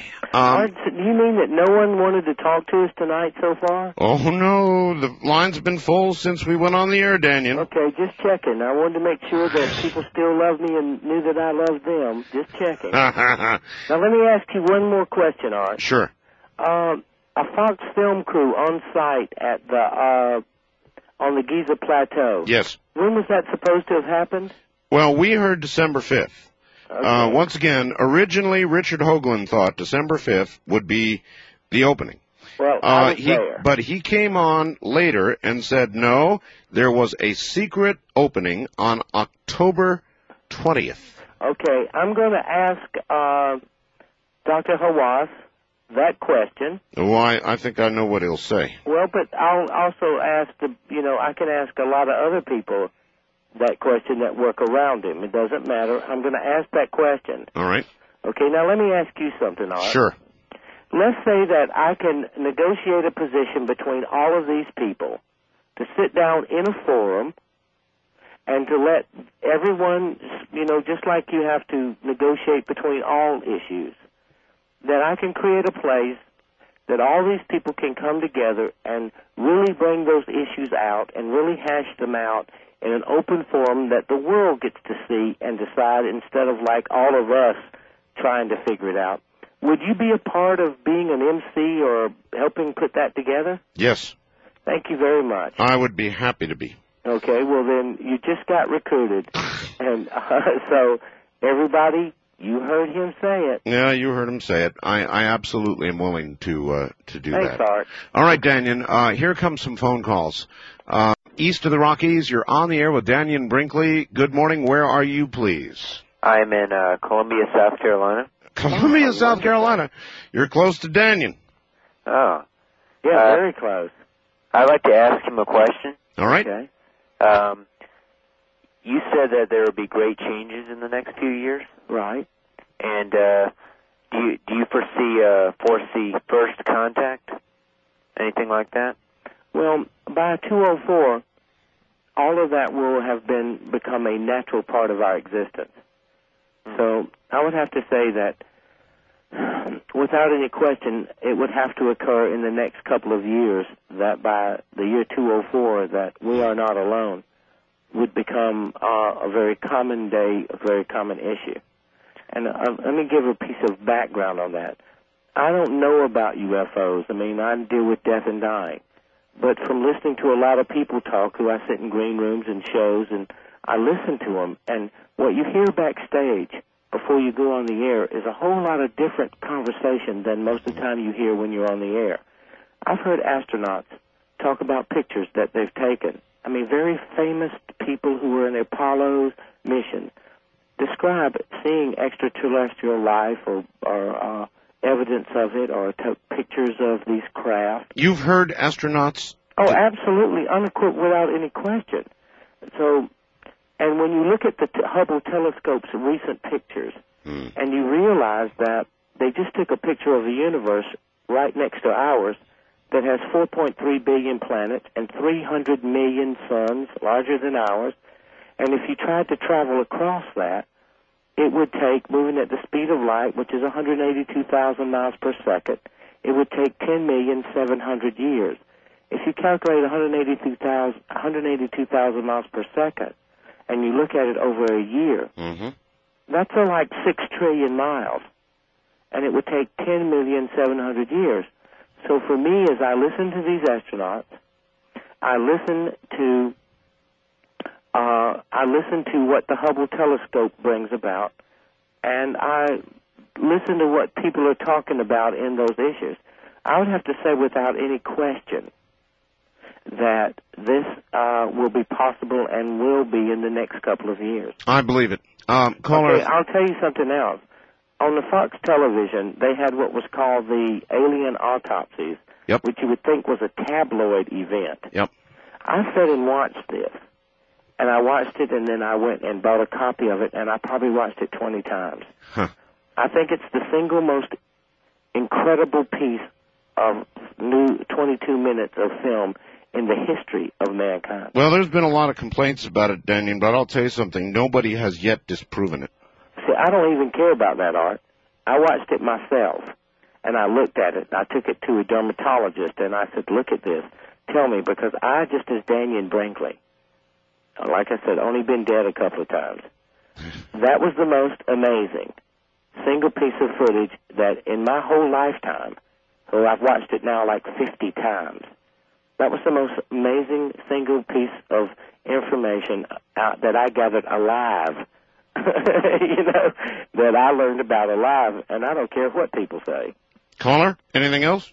Do you suppose this hail bomb would have anything, become a big event? The Hale-Bopp comet he refers to, Dannion. Well, if you look at the Hopi Indians, you look at what the Hopi Indian tradition and prophecy, when you die a couple of times, you really start looking at those issues. You look at the Hopi Indian and the Native American culture, then this comet signifies a very important event in the transition of spirituality, or the second coming, or the end of the world as we know it. And so, if in the Hopi and the Native American tradition, yes, I think it's significant within the context of the fact that we all are growing. This is that time. This is that chosen time for growth, expansion, condemnation, control, or subservience. So sure, it is just one more of the keys and factors that each person identifies spiritually, that this is that time. All right. Nice talking to someone from the homeland, too. Yes, indeed. First time caller line, you're on the air with Dannion Brinkley. Hello. Good morning. Good morning. Where are you, sir? This is Bill in Auburn, Washington. Yes, Bill. Hi, Bill. Great show. I've enjoyed it, and I blame you for my baggy eyes, bloodshot eyes. But it's worth Thank it. I just wanted to make one comment. You were talking about Richard Hoagland and the opening that was supposed to be done on October the 20th? Yes. October the 5th. 9:30 a.m. No, that was December 5th or October 20th, depending on which one. Okay. October the 20th. Right. But that was at the Great Pyramid. Right, that's not at right. the Sphinx. That's right. And it was the little air shaft Yes. that they sent the little caterpillar up. That's right. The robot, the one that... Right. Yes. Mm-hmm. So there was nothing went on at the Sphinx. Period. Right. That was it. Oh, okay. And that was all I had to say. All right. Thanks again. I appreciate it, my friend. Thank you very much for the call. Thanks, Bill. West of the Rockies, you're on the air with Dannion Brinkley. Good morning. Yes, hi. This is Sean from New Mexico. Hi, Sean. That's the first time I ever got through, so I'm kind of surprised. But Hi, Sean. Hi, how you doing? I'm glad that you got through when it was me. Yes, sir. I'd like to ask you a question. How long were your total? How long was the total time you were dead? How long did that last? 28 minutes. The first time. How about altogether? Well, 28 minutes the first time. Okay, just the first time. Okay, now the second time, which was open heart surgery, I really don't know how you constitute dead, but I was on the machine for 68 minutes. What I mean is, how long were you in that other existence, sir? Well, when you look at it in this time frame, Sean, all right, it was 28 minutes. No pulse, no respiration, no EKG for 28 minutes. How long I was on that other side was 28 years. 28 years, huh? Because what I went through in the course of passing through the panoramic life review, lifting out of my body, and going to the crystal cities, I write about it, Saved by the Light and at Peace in the Light. Right. And I went 28 years into the future. At that time, Sean, I didn't know it was the future. I never believed any of the things that Art Bell talks about on his shows before then. I would have thought this was just the biggest bunch of crap I had ever heard. Right. Did you see God or No. Or Jesus Christ? No. No. But I saw great and powerful spiritual beings. That a person, when you had to look at a religious perspective, I could see how, as I've looked through the years, Muhammad, Jesus Christ, Buddha, Allah, I've heard every different religious or cultural persuasion have a different name. Right. But what I saw was a being of light, beautiful, powerful, spiritual beings of light. Now, did I see God? No. But did I see where God lives? Yes. And am I excited about when I will get to return there? Yes. Well, I'm a born-again Christian. Thank God. I'm a firm believer in the Bible. Thank God. And I am a man full of the Holy Ghost, the Spirit of the living God. And that totally changed my life around. Well, then thank God. Yeah, and the Bible says no man can go to heaven without being washed in the blood of Jesus, without repenting of their sins and confessing of their sins. Now, I know that to be true. I don't, I'm not saying that I don't understand your vision or anything, but I would just like to tell you that's what the Bible says. Right. And I'm a firm believer in the Bible. It was only for the salvation of Jesus Christ that my life was turned around. But that's Sean for you. Well, that's the thing. But the Bible, is the Word of God. See? Well, but listen, we can't go around making up our own things, But wait, Sean. Right. Sure. The Bible is constructed of 66 books in one place, which is the Protestant position, and 72 books in the Catholic position. Right. It came about in the Edict of Nicaea in 325 A.D. in Constantinople. Right.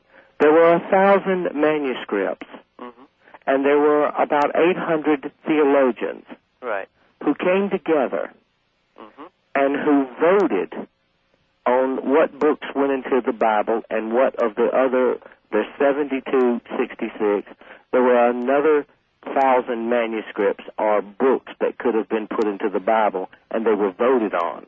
Right. Now, this is documented. I agree that a lot of things were changed by men. No, not saying that they were changed by man. I'm not taken away by that, because what I'm trying to say is that the blood of Jesus Christ and the symbolic nature, that spirit, through the Christ consciousness, through the consciousness that is the Christ, that changed your life. I support that with all my heart and my soul. No, it was Jesus Christ himself. It was me, it was a bolt of lightning. Right. Well, that's what killed you, I guess, right? Yeah, for me, it was a bolt of lightning. Right. And what that bolt of lightning did, I tell you, sir, brought there is me a to hell. do hospice work. There really is a hell. All right, there you go. There really is a hell, Dannion. Yeah.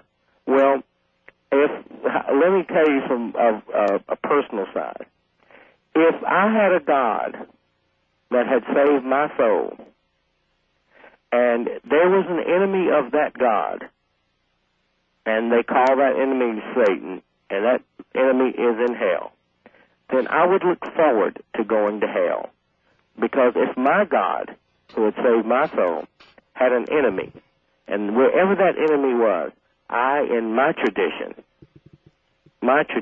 would engage the enemy of that God. So if there is a hell, I will look forward to that day, because then I get to engage the enemy of my God. But I believe, just a little different from that, but nonetheless, we all have our rights to believe in our own way. And I am glad that God, in whatever method that God chose or Spirit chose to enter your life, Sean, I am glad for the change. For me, it was a bolt of lightning that killed me. So, born again in the symbolic nature of where you are, born again. For me, born again. My religion is hospice work. I sit and be with people as they prepare to make their transition from this world to the next one. And wherever two or more gathered in thy name, so shall thou be among us. Now, that must be hard work. Well, it is the most rewarding work that I can find to do, because if I have been through this, I've gone through it. I'm not afraid of death. I know the wonders and the glories of it. And if I have been through this, and I wasn't out here every day writing books about it and talking about it and lecturing about it, trying to help those of us born between 1940 and 1964 deal with that loss, then who am I? So for Sean, the Bible is a great book, but the spiritual advancement and the growth, each of us determine our own way. And yeah, there's a hell. It's a hell when you have to face yourself knowing what you are capable of doing and then not doing it, which is something we all change and face each day. That's right. All right. First-time caller line, you're on the air with Dannion Brinkley. Good morning. Good morning, and thank you so much for the work you're doing. Sure. I appreciate your ventilating some of these issues with some sunlight. I'm Adam. I'm from LA, KABC. Yes, sir. Hi, Adam. Hi. Very briefly, if you'll permit me, there's kind of a basic issue confronting the KABC listeners where we're missing your first hour. Yes. And today I talked to some people at KABC, and if you'll permit me, I have the name and the business address of the program director. If anybody, they say they respond to input. What they're talking about doing right now is time shifting your program, so we'll hear it from the beginning, but we won't be able to call in. Can I give the name and address? Yeah, I'll call them right now. Okay. Is that okay with you? Go ahead, sir. Okay. It's either at KABC, program director is either Dave Cook or Andrew Ludlum.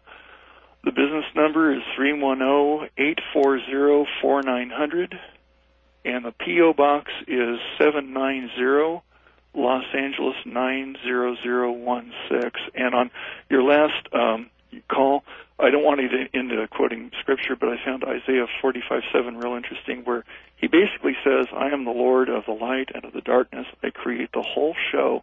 And I've found the Gospel according to Thomas in the Coptic work very, very illuminating. Yeah, and the work of George Lawson. But I want to thank you again so much for what you're doing. God bless you. All right, thank you. Thank you. Thank you very much. You have such wonderful people who listen to your show, Art. Oh, we do. There's I mean, absolutely no question about it. They are a very special group. Well, thanks for letting me be a part of the Art Bell family. Nighttime people, for some reason, Dannion, are different.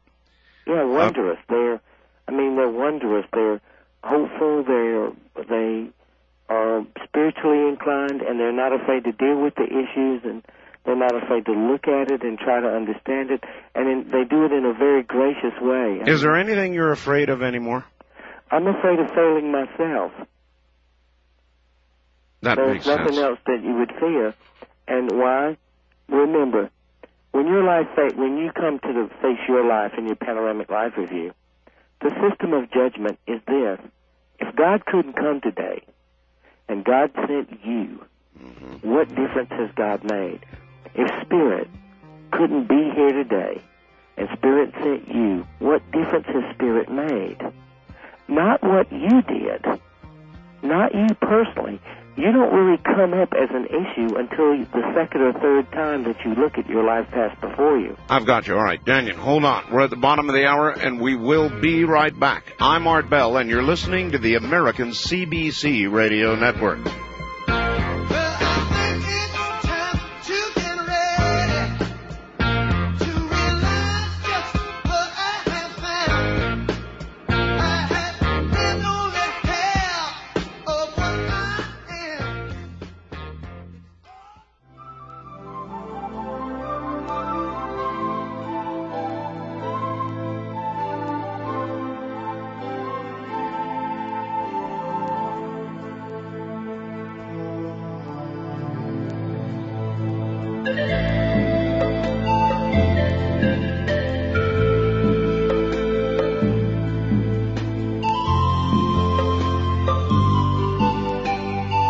Art Bell is taking calls on the wildcard line at 702-727-1295. That's 702-727-1295. First-time callers can reach Art Bell at 702-727-1222. 702-727-1222. Now, here again, Art Bell. Once again, here I am. My guest is Dannion Brinkley, and he'll be back in a flash.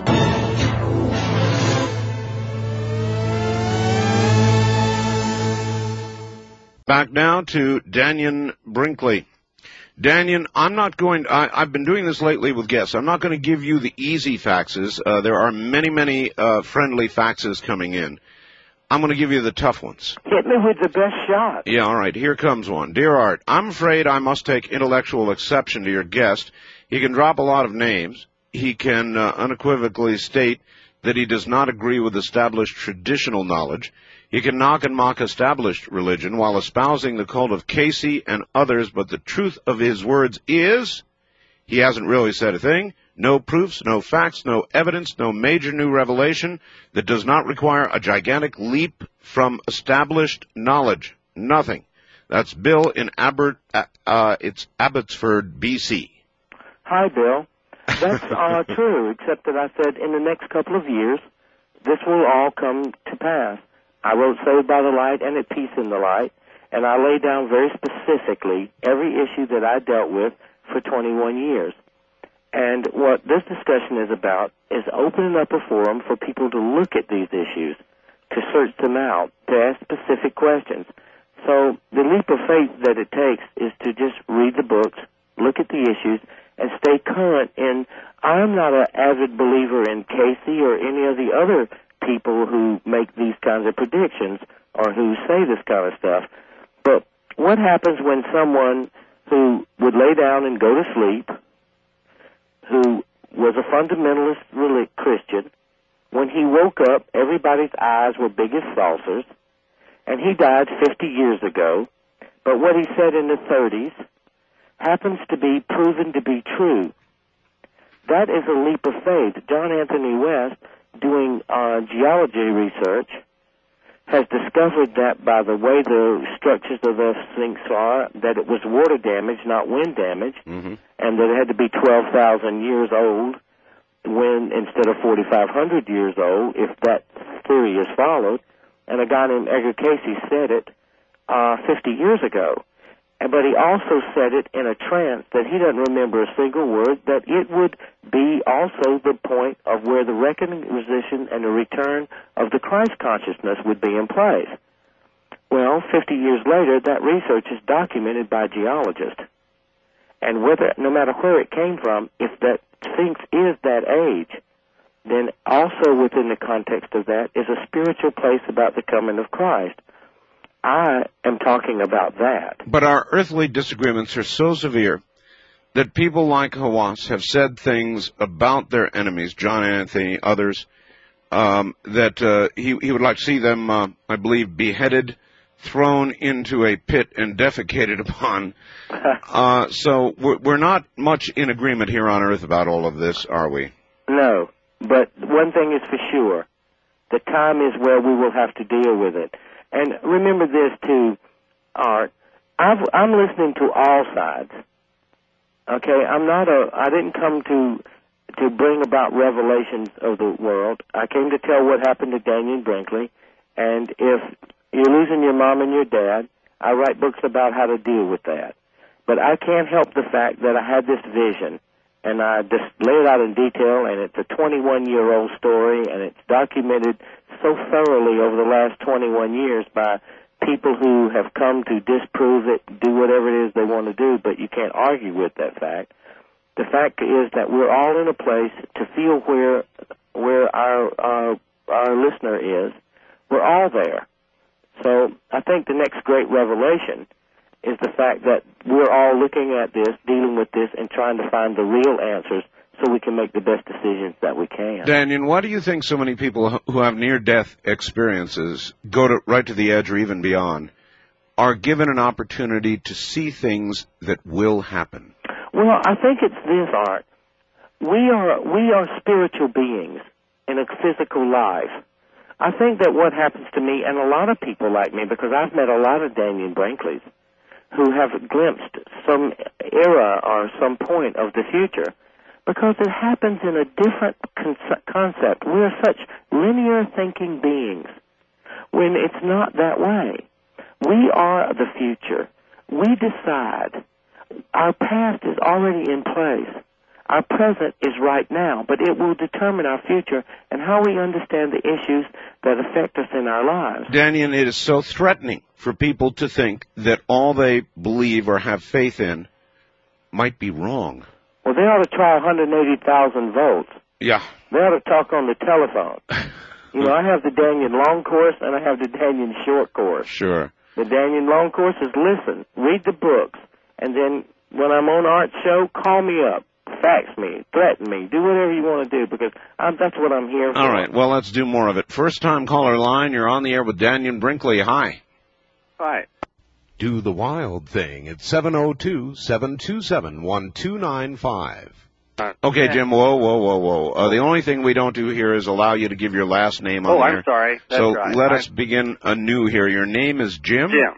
And where are you, Jim? San Diego. All right, fire away. Hi, Jim. Hi, Art. This is first-time caller, but I'm trying to order a radio, and that 800 number isn't working. Do you have another number? No, they're doing it 2 days in a row, Art. Well, sir, the number will not be active until 7:30 in the morning. I called at 7:30 the last two mornings. No, I know. Because of the flood. Oh, okay. In the West, it's been out. But as of this morning at 7:30, it'll be all restored, so call them. Okay. And I as really a matter of fact, it's good. All right, it's a good thing you waited because you get $5 off today. Oh, it's 104? That's right. Oh, all right. All right? Okay, well, you have a good evening. Right. Thank you. Thank you. Glad I could bring you the good news. Great, Art. Well, I tell you, they had a whole room full of people, who answer phones there, and they were dead. Yeah. Just dead all day long. But I'm going to order the radio myself. It's the best one I've ever seen. No, I'm ordering it. I mean, I don't have any problems about it. I've been through an Art Bell situation. All those people when I told everybody that remember when I told everybody if they wanted to buy my book, and I just happened to say it? Yep. Well, thousands and thousands and thousands of people wrote me and sent me checks. I know you got buried. Yeah, think of this, Art, and I'll do it again. I'm better organized now. If they want to buy my book, they can write me and send me whatever it was, the $15. But Art, today, I got a letter. I don't know when that show was. I got a letter from a person who had received a tape of that show. Oh, yes. In England, who had sent it to a friend in Scotland, who had sent it to a friend in South Africa. Yes. And I got a letter. Now, this is like a year ago, right? 8 months ago or something. Sure. I got a letter that said, Art Bell is wonderful from South Africa, that had gone through 4 people listening to your tapes and your shows. You are impacting, and you're making a tremendous difference in this world. Well, we are heard pretty much worldwide now. Oh, not pretty much. From Indiana to England, England to Scotland, Scotland to South Africa, and along the way, I get letters that says Art Bell is wonderful from tapes that people record of your shows and send to their friends. Thank you, Dannion. Wildcard line, you're on the air with Dannion Brinkley. Hi. Yes, Dannion. I had called Art before, and I told him I had an out-of-body experience where a priest from ancient Egypt told me I was Khufu's daughter. And I went to Egypt, and it seemed like everyone from Cairo to Aswan knew who I was. Well, that would be a point where reincarnation really comes to be a factor where we're studying. Yes. So I would make sure that if I was going to Egypt, I would go with Art Bell on October the 1st. Well, I've been over there. I was initiated in the pyramid. And when? What period of time? I was there just prior to 1980. Okay. But the pyramid was designed by the cousin of Khufu, and Khufu actually means the Christ spirit. The name, the Khu, is like the shining one, the ball of light that it's in your body. How do I explain this? His cousin, Humayuni, designed the pyramid, but something happened to him in the course of the building of it, and it was redesigned by Jedef Ray, the pharaoh that reigned after Khufu. I was, at that time, Marisa Enck was betrothed to Jedef Ray, who ruled Upper Egypt. That which is really part. Lower Egypt, which is southern Egypt. Yeah, Lower Egypt, which is upper.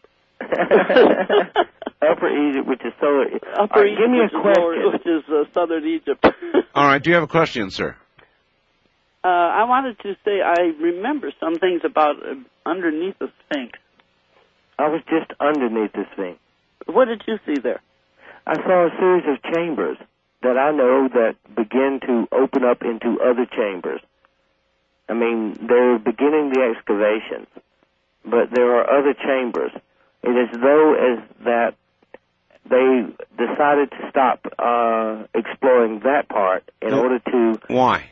Well, because the Sphinx is crumbling, and they had to either take the money for the repair of the Sphinx or take the money to go under and excavate it.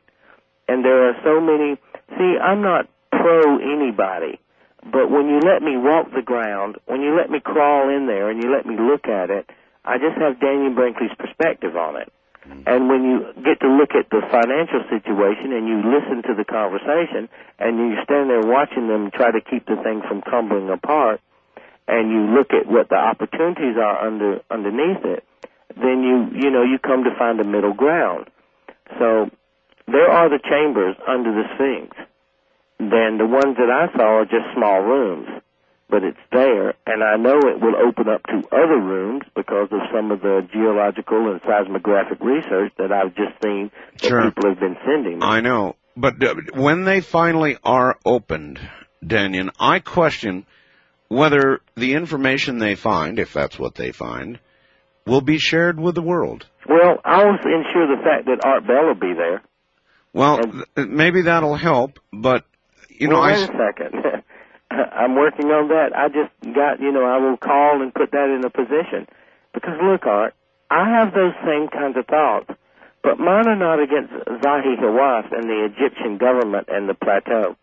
Mine are against the fundamentalists or the radicals or the terrorists or whatever in any religion. This happens to be Islamic. We have fundamentalist radical Christians. I think that is the greatest threat to the issue, more than any of these other people or these other events, because I just came from there. I look at the intelligence.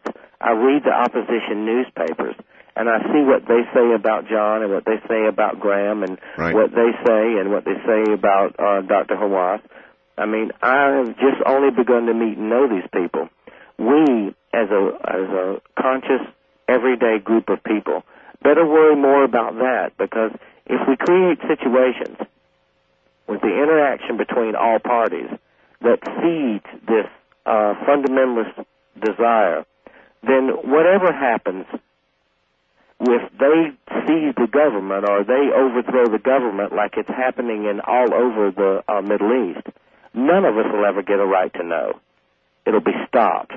So what we have to do, we have to start thinking and focusing in a way that we, as spiritually minded people, in everyday life, figure out how we can negotiate a place where all those decisions are left open and everyone can decide who's right and who's wrong or how best to handle it. Because if we don't, that part of the world will be closed off from us, and we will never get to see it. Just like China and Tibet, we'll never get to see it. When you say to Mr. Hawass that what he lords over at the moment in terms of the power he has about what goes on at Giza, does not belong to him, nor even Egypt, but to the world, dare you say something like that? And if you did, how did he respond? He said that he believes that the antiquities of the past belong to the world. It's not just Egypt. I mean, he said that. I asked him, because I asked him a lot of the questions, and I hear everybody. I didn't get a vicious response. I got a response that he believed that Egypt is the protector of it. They protect it as well as they try to protect their cultural history, but yet they discover new things every day. And the way he came across to me was he believes that whatever's there, he just has it. He doesn't believe this stuff because he's a trained archaeologist and trained Egyptologist. He doesn't believe this, but he is not closed off to it. That if it's there, then it's a treasure that's the world. What he has to deal with is all the issues and all the things that go on with all the other discoveries and digs and things that go on like that. But I have never heard him in my talk conversations with him and my interviews with him, or with John Anthony West and with Graham Hancock or any of the other participants. Sure. Everyone has a valid position. There is no question. I see each say some of the same things about each other, and yet I don't find any of these people bad. I find them in a place where each have valid issues. All right, back to the phones. East of the Rockies, you're on the air with Dannion Brinkley. Hello there. Hi, Art. Hi, Dannion. Hey. I wanted to ask Who are you? about his hospice work. Yes, sir. Where are you? I'm on I-30 between almost to Texarkana right now. Texarkana. All right. What is your first name? My name is Mitch. All right, Mitch. Hi, Mitch. I wanted to ask him during his hospice work if he had ever had any of his friends have any near-death experiences, and if he did, if he could share that with us. Oh, it is a good question. Dannion, what about that? You've worked with so many dying people. Probably 40 people have had near-death experiences. 40? Oh, yeah. I mean, I've been with people who've been resuscitated 5 times. I've heard stories, Saved by the Light and Peace in the Light sold millions of copies, and they're pretty, like Raymond said, it's one of the most detailed near-death experiences, and I've talked to people who have been resuscitated 4 and 5 times who have stories that make mine sound like child's play. If a person wants to really understand that they don't die, so they can really begin to live and explore, then become a hospice volunteer. Because you will sit with someone in their final days, facing their own spiritual self, their own mental self, and they will have conversations with you that you will know will be the truth. What gives me such confidence that I can say boldly, and I'll say it again, the near-death experience affords the greatest opportunity to understand how you as a spiritual being leaves this world. I hope that the books that I write help reinforce that and give people insights into techniques to deal with the loss of their moms and dads, brothers and sisters, and to understand it from a very calm and wondrous place. Dannion, remind me of the deal that you offered, that book deal the last time. What was it? Well, if someone wrote me a letter to the address, and they wanted to buy hard copies of my book, Saved by the Light and Peace and Light, because I have all the hard copies, and I don't have but I have only X amount left, that if they sent me, I think it was $15, but I've learned a hard lesson. If they send me $16.24 per book, I will get that book to them as rapidly as possible and a lot more efficient than I did the last time. But I never realized that so many people loved you, Art, and listened to you and sought to understand stuff. And so, well, Dannion, you sold millions of books. It's not just me. It's your books. This is a subject of very, very intense interest to everybody. It is the ultimate question for all of us. And you've been there. That's why. Twice. Twice. So, I come back and I try to help us deal with it. But you know what? If anybody sends me that money, and I will sign, if they write their name, I will sign it in my own handwriting. I will autograph that book to them, and I'll send it back. And I would beg them to read it, and then to take what they learn from that book and apply it to their everyday life. So, this applies to Saved by the Light and At Peace. And At Peace in the Light? Yes. Autographed. In audio or in book form. Autographed copies, huh? Absolutely. Now that's I want to be able to, there's 16. All right, wait a minute. We're short on time. $16.24. And what is the address? Post Office Box 1919, Aiken, A-I-K-E-N, South Carolina, 29802. And please write on the envelope, Art Bell is wonderful. Well, come on, because that's how I get. Art, I've received over 58,000 letters. And people write and say what the books have done to help them deal with the loss of their moms and dads. And I just heard the other day that the television movie was being used in halfway houses for teenage kids. I'm sure of and that it's been one of the most significantly changing the attitudes of those kids of any other social system that they've tried. All right, Dannion, we've got 1 million people calling. Can you afford to stay around another hour and answer questions? Yes. Cool. All right, Dannion Brinkley is my guest, and he will be back in a moment, or a few moments, actually, as we endeavor to find out what's going on in this world of ours, ever-changing, ever-surprising, too, isn't it? I'm Art Bell, and from the high deserts, still dry at this moment in the South, this is the American CBC Radio Network.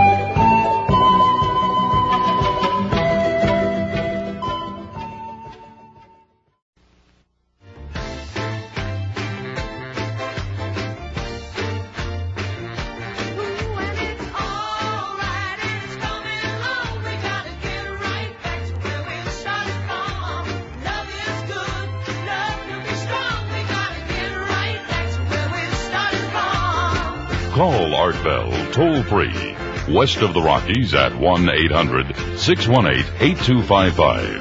1-800-618-8255. East of the Rockies at 1-800-825-5033. 1-800-825-5033. This is the CBC Radio Network. It is, and I suspect we're all headed back to where we started from. And it probably has something to do with love.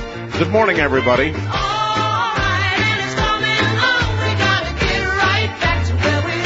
I'm Art Bell, and my guest is Dannion Brinkley, and he'll be right back.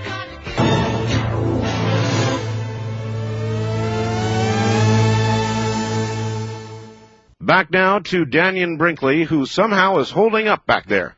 How are you doing? I'm having a great time, Art. It's always nice to visit with you and your people. Could I make a statement about your first commercial you were talking about the change in the currency? Oh, you may. That is absolutely true. I know. It will happen in the next 6 months from now. We will move into an economic situation. This is in Saved by the Light, reinforced in At Peace in the Light. And this is the kind of stuff that I'm not always off into because I deal with death and dying. But if anyone that can that can dial 1-800 and order that copy of that bill, and they don't do it, they're dumb. This will all start happening now. In a couple of weeks from now, the Dow will drop. What's going to happen is we lose our Treasury bond position because of the upswing or the downswing in the economy. The stock market will begin to change. I know. And they have to issue these currencies. It has to be in place. And so... Dannion, it's one of the reasons that I've damn near given up on politics. I watched really carefully this last campaign. Wasn't it a joke? A joke is the right word. They argued about absolutely, when there are momentous things that are ahead, they could have discussed, debated, or at least made the American people aware of. They argued minutia, baloney. On both sides, though, Art. On both sides, Dannion. On both sides. I agree with you. I absolutely agree with you. They'll never balance the budget. We're going to move into an economic situation, and categorically, it's what I write about. I mean, I can't stand the fact that it is, and yet that I do love it, because the stock market will begin to collapse. When Bill Clinton goes on television, this is the first sign, he will go on television and say the market's unstable, and they're making every effort with Treasury Secretary Rubin, to making every effort to stabilize it. Don't worry about it. And then there'll be a boomward, upward again, another bull market, and then it'll probably collapse. It'll probably drop 2,000 or 3,000 points and get back to where it's supposed to be. What that will do is wipe out the position of the middle class, just like the S&Ls did. And what's so funny is that this time around, Art, I have no doubt that we, the people who listen to your show and the people who are talking and who are not afraid of looking at these issues, we won't stand for it. The same as Medicaid and Medicare. There is no Social Security money. There is no Medicaid and Medicare. Do you realize that a bill went into law yesterday, New Year's Day, that they cut millions of people off from getting a check, which is a socialist, SSI, Social Security dependence or something, right, because of alcoholism or drug-related disabilities. Right. So that means within 5 months from now, the murder rate, the drug problems, the robbery problems, the burglary problems are all going to increase 100-fold and literally destabilize our economy. And it's going to happen, okay, because we just cut the money off without looking at the issues and the programs. Well, that's a part of us and religions, institutions, and governments really changing. And what I think that is really important about the people who advertise on your show, and I'm going to say it again, is they're smart, and they realize that us all-nighters, we realize it too. I don't think that they'll win. There's an emotional reaction, Dannion. When people talk to me about people on SSI who are drug addicts or alcoholics, I too, the hard-nosed part of me says, why the hell should my tax dollars go to support them? That doesn't mean that I don't believe what you're saying.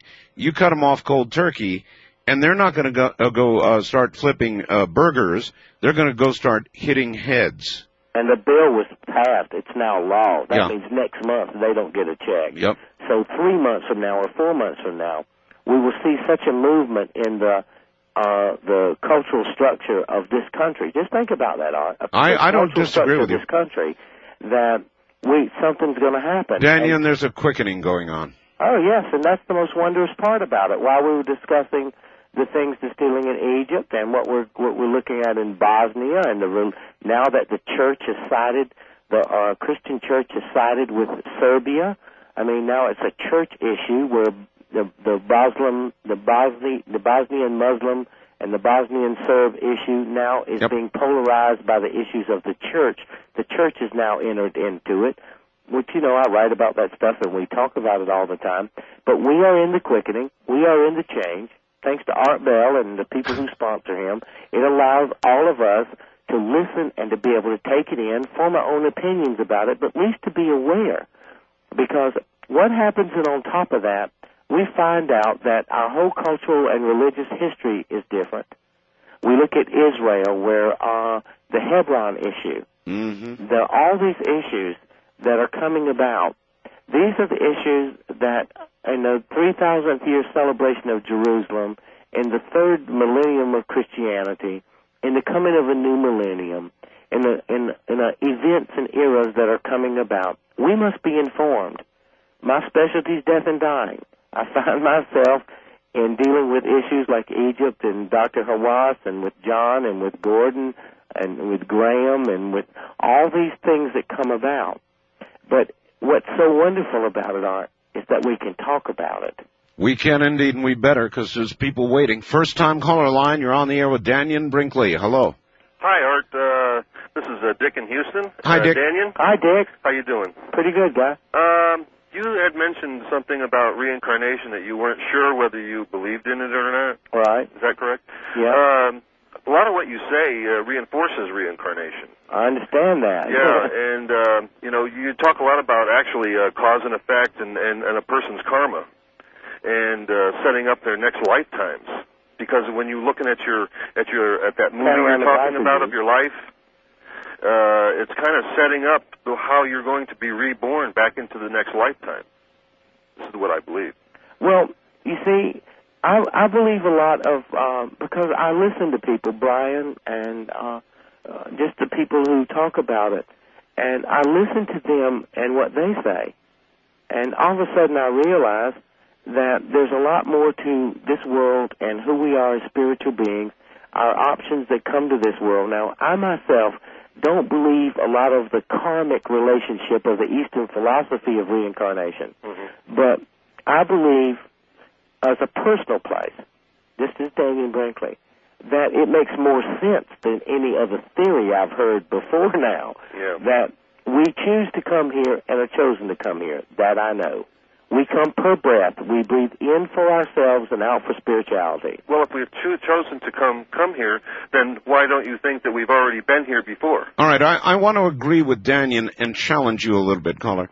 I, too, think that reincarnation seems to make sense, sort of. But when you get to the karmic side of it... That's the Eastern philosophy. Yes, why in the world, for example, should a intelligent, good human being, innocent, even a child, pay karmically for something that has been done in a previous life of which this person has no conscious recollection? That doesn't seem cosmically fair. It's very difficult to understand, but if a person has done wrong things, in other words, I believe that if you've done good causes in your lifetime, you're going to get good effects. However, if you've done bad causes in your lifetime, then you're going to get the opposite effect. But right, but the good effects might not come until the next life, and you will have no conscious recollection of why good stuff is happening to you. This is true. So it just, I'm sorry, it just sort of never clicked for me. Yeah. I appreciate your call. So in a way, I guess I agree with you, Dannion. It never quite made sense. Well, I just don't understand it, but the possibilities of its existence is what is so wondrous about being able to talk about it. We are grown men. We live in everyday life. Most people are working hard tonight, or they're up paying attention or worrying about something. But we are not afraid to talk about it. We're not afraid to face it, not afraid to look at it, and to try to put it in our lives as a concept. Here's a person who believes in this issue, and yet he can listen to me talk who doesn't believe so much because I don't know, but yet the things that I talk about and the synchronicity or the commonality of it reinforces a belief system for him. I think that that's what it does for all of us, like all of us listening tonight and me getting to listen and grow too. I get to hear more and more and more. And as we do that, we begin to change and alter our own perspectives of reality. And I think that's the great part about Art Bell. I mean, I think that's the great part about that this show exists, that this is a forum where you can speak openly, you can search an issue out. It is that, yes. And you can make a decision about it on your own based on information and conversation, not agitation, aggravation, or confrontation. Right. Although I personally like those last three. They're like my favorite pastime. Well, what I don't do is seek them out just for the sake of them. If they occur naturally, fine. Well, I periodically seek them out just for the sake of it. Wildcard line, you're on the air with Dannion Brinkley. Hi. Hello, Art. Hello, Dannion. Hey, who's this? This is Bill from Dallas, Texas. Hi, Bill. Listen, I loved your books. Your TV movie was great. I've seen it like 3 times, showed it to all my friends. Wow. Thanks a lot. Of the prophecies you were shown by the light beings, what is the last one to have been fulfilled, and what is the next one you see happening? Good question. Okay, the very last one was the Israeli-Palestinian Accord situation, and how dealing with that, what happens in Israel, and Israel becoming the center focus of the world again. At that point, we would begin to watch what happens in Jerusalem, and that Jerusalem would become the key issue of the settlement or the war in the Middle East. That's what's happening now. Okay, I said that Jordan would disappear, and that there would be a new state created, that Jordan would disappear, and the West Bank happens to be a part of Jordan for the last 4,000 years, and that 66% of the population of Jordan is Palestinian, and they're creating a state. I also described that there would be a uniformed military, army, or police that would come about, and even to the uniforms they wear of the Palestinian Guard, that's come about. That the issues of dealing with how Hebron and how the city of Jerusalem is decided, the next thing that should happen. So that if that is true, then the next thing that should happen is that we'll enter a place over in Jerusalem where it's almost a war, where the Israeli government is seizing East Jerusalem and Arab territory as fast as they can, expanding the settlements. What will happen is that it will go to the point of war, and that one of the churches, either the Holy Roman Catholic Church or the Pope or the Eastern Orthodox Church, would come in and help negotiate a settlement on the Jerusalem issue. Wow. The fact that Arafat is now in discussion with the Pope, and the fact that there are now Orthodox religious groups which are now beginning to negotiate to help create this settlement, that the next thing would be to watch for a papacy, that literally Jerusalem would become a place that would be governed by a body. For Israel to give up that right, it would have to be probably the most horrendous thing to occur. Most people say, Dannion, that's the dumbest thing you've ever said. But the fact that I watched it for 21 years, and this was something I saw when I was dead, I'm not Nostradamus, that would be the next point. The next other point we must watch for, that we must watch what happens in Bosnia. For now we have a religious, where the church is now uniting, and I've been saying this for years, but I've been saying it over and over for the last 2 years, that this is where World War I started, in Sarajevo, the assassination of Archduke Ferdinand. This is where World War II started, when the Croats helped the Germans occupy Austria. Well, guess what? This is a religious war. What's going to happen? In the Anthony Lake hearings, as the head and next director of the CIA, how they set up to funnel arms into the Bosnian position, that the Secretary of Defense for the Bosnian Muslim side is an Iranian. That's how it was Iranian weapons that came in. Yeah, I believe that. We'll start hearing the fact that World War III will begin almost in 3 places at the same time, and the issue is if we watch Israel, they will come about. Wow. But what we have to do is be conscious enough to realize that this is what will occur if we don't actively participate in the world as we know it. We don't stand up and stand up for our issues and our rights. But that's the recent one, and that's the next one. There you go, Colin. Thank you. One heavy question, well, not heavy one, one big question. How long, this is a big one, how long before you see a possible one-world government? All right, good. I would see it forming now. I would say that by the time the Clinton administration ends, which was probably 2 years more than 4 years, and the initiation of whoever, after whatever happens to Bill comes about, it will be in place. So I would say that it is 75% in place now. When you look at the World Trade Organization, think of this. The World Trade Organization, which we are a member of, has just issued a ruling that rescinds our EPA, our environmental protection laws. The World Trade Organization just ruled against the United States and said that the United States had to import,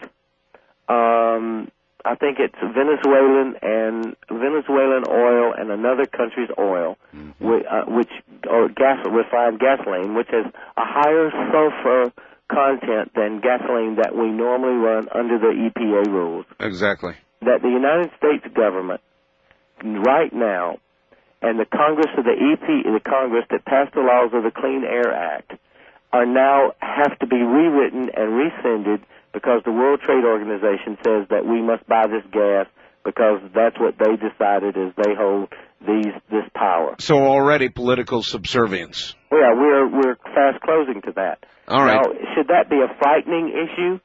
Somewhat. But what also should it be? Well, it's two-edged.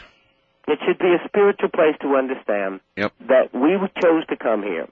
We are here at this time so that we can make the right decisions, both spirit and ourselves. We choose to come here and we're chosen to come here.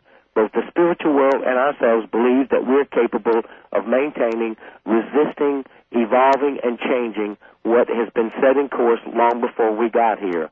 I mean, that's like Revelations and all of that business. All right.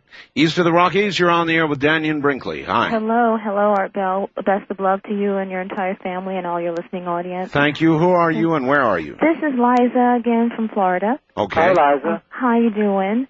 I was listening to and taking some notes onto the actual when you were speaking in terms of the Egypt, China, Uganda, Peru. Right. And also you mentioned on the other side you saw the different religions. You mentioned Buddhism, Judaism, and Christianity, but you didn't mention Hinduism. Was there a specific reason for that?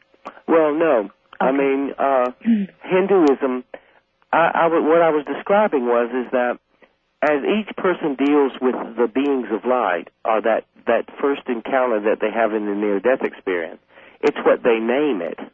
Okay, there could be Krishna. I have no problem about everyone in each different cultural, sociological order or religious perspective gives that name to the being of light. I didn't have a name. My growing up in education didn't give me a way to name it, so I call it beings of light. I'm not sure it needs a name, Dannion. Hold on just a moment. There's a spirit up there. I think we all know that. Something up there. I'm not sure a name is required. Now, that'll get me in trouble. I'm Art Bell, and this is CBC.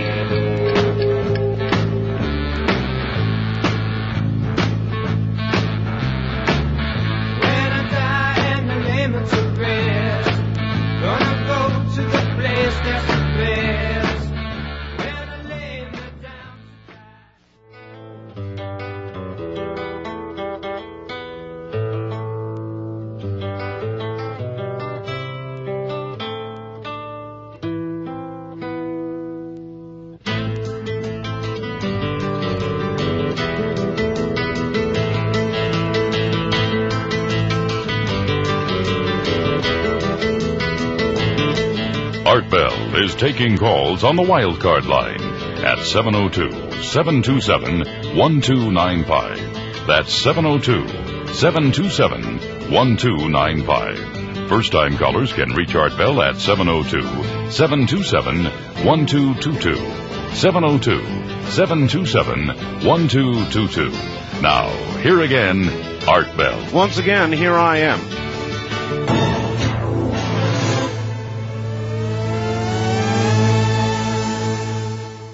All right, Dannion, before we go back to the lines, I've got a personal question for you. Yes, sir. This comes from Mark, and he says, one quick question. As I began listening this evening in the third hour, I'm not certain if this question has been asked, but how is Dannion's health? I've received several negative reports of his condition, and I'm concerned the man is a true icon, and they're worried. Signed, Mark. Are you okay?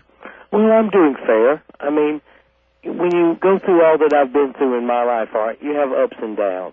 Sure. And I have ups and downs, and yes, I'm going through one of those ups, one of those downs, but I will survive as long as necessary to get the issues that I deal with done. And to all those people who really do care, the people who write me and help me out, that when you said it has to do with love, it's that love that sustains me.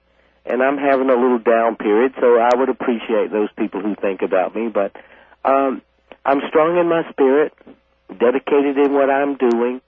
I try to stay as honest and as open as I can with as many people as I can in the lecture tours and the stuff that I do. And as long as I keep that in focus, the aches and pains that come with maybe leaving this world a little more rapidly than most of us, I can deal with them. All right. So just thanks, Mark. First, thanks everybody else that thinks about me, that worries about me, that sends me their prayers, and surrounds me with light. I appreciate it because that's how I keep going. First-time caller line. You're on the air with Dannion Brinkley. Hello. Hi, Dannion. Hi, Art. Hi. This is Sun Spirit calling from Boulder, Colorado. Yes. Hi, Sun Spirit. Hi. I have a question that I think you may have skirted the answer a little bit. Well, pin me down. Before you went to commercial. All right, pin him down. It has to do with those of us that know we're consciously here in terms of shining the light. Light bearer. And I think we're all here doing that in a variety of ways. How much attention do we need to pay to the physical changes and the things that we've talked about tonight that will be unfolding and that are unfolding? All right, it is a fair question. There are going to be large physical changes. Mental and spiritual changes also. Yes. We should keep it all in perspective. Yes, but for the sake of this question, let's concentrate on the physical changes that are coming. Well, it is the value that you give to the place that you are as those changes come about. Because each of us are where we're supposed to be, or we will find that place. I give it very little value.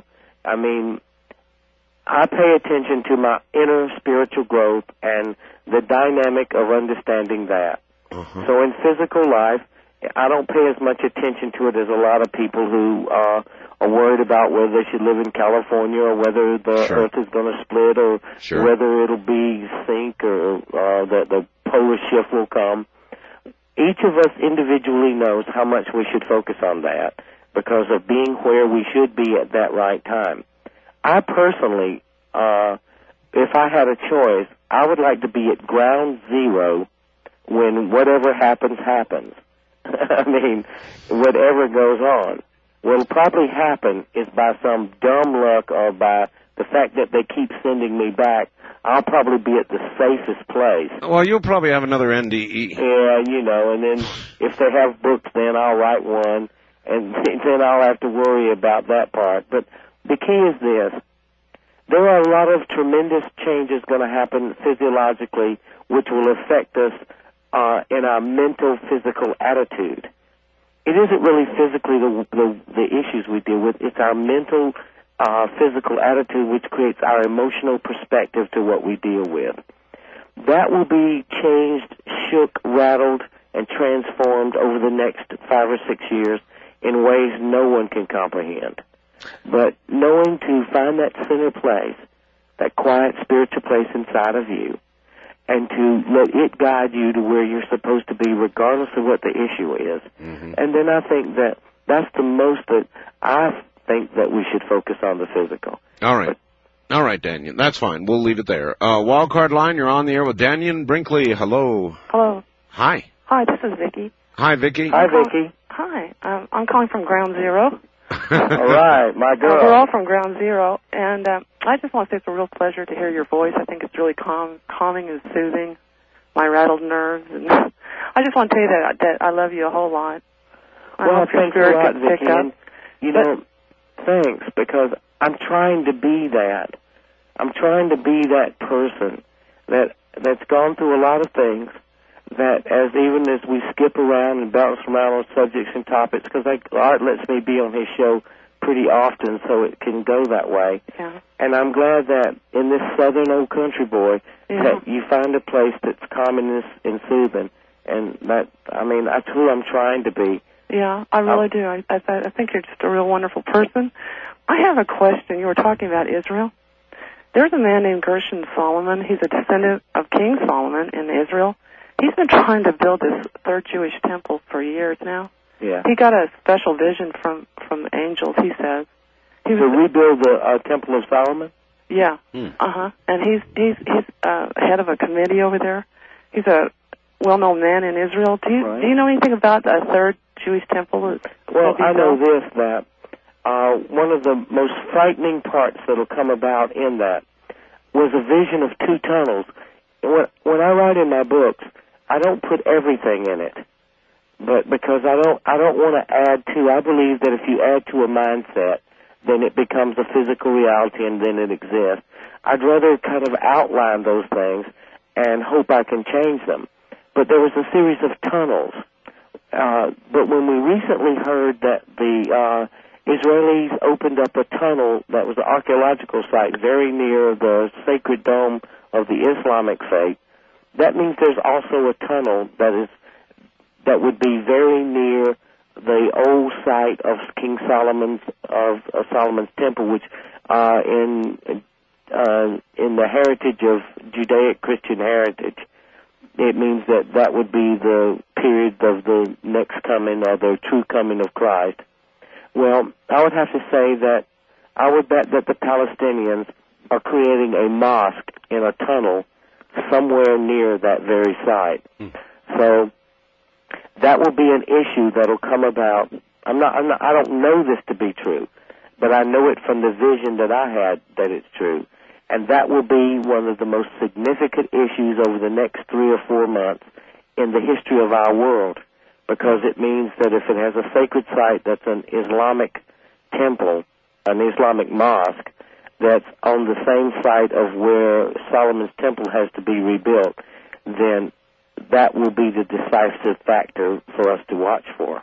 Yes, I think that all eyes have to look towards Jerusalem now, because it will probably be like the capital of the whole world. Well, it's the center of the perspective of the world.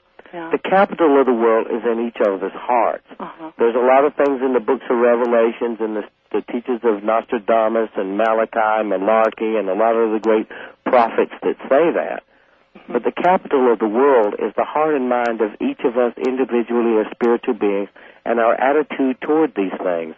And the more we know about them, the more we can express our support, love, and prayers to protect or stop these events. But yes, you're right. I mean, most of the philosophies most of the philosophy of my life is based around that when Jerusalem becomes the center of attention of the world, we have come to the place in this period of evolution of our spiritual, mental, and physical selves that we must take stock, we must count our blessings, we must become hopeful, we must become faithful, and we must become loving toward each other, so that we make it through this period of transition over the next 6 or 7 years as the champions that we are. Right. All right. Thank you. Thanks, Vicki. Dannion, I'm convinced that this is going to be 1997 is going to be a very, very interesting year. Whoa. 1997 and 1998 are so pivotal. I wrote in my books that 94 to 96 would be the years that the stage would be set. And I said this since 1975, Art. So I came out on the public scene. I've been around, 46 years. But I came out on the public scene with as hard as I could go in early 93, and I will stay till 97. Because I know that these are the times that we form our opinions. We look at our mental, physical, and spiritual selves in a world that will go physically, mentally, emotionally, in every kind of change, because it is a quickening.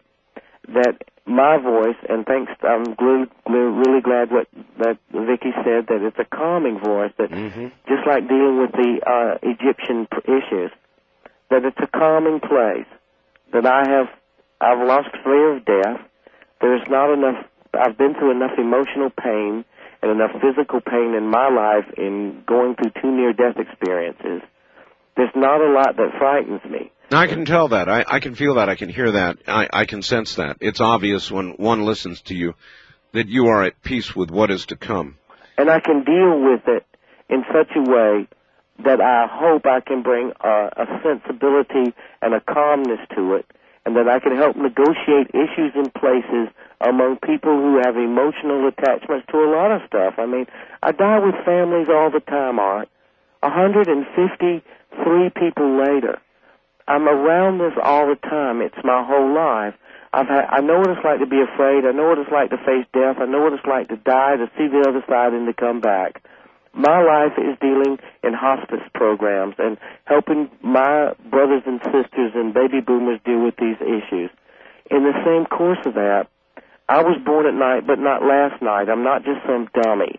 And I will deal with the things that I can help negotiate, which now I have your help in negotiating what I believe to be one of the most remarkable events that will come in the next 2 or 3 years, and this is in Egypt. Yes, it's coming, all right. East of the Rockies, you're on the air with Dannion Brinkley. Hello.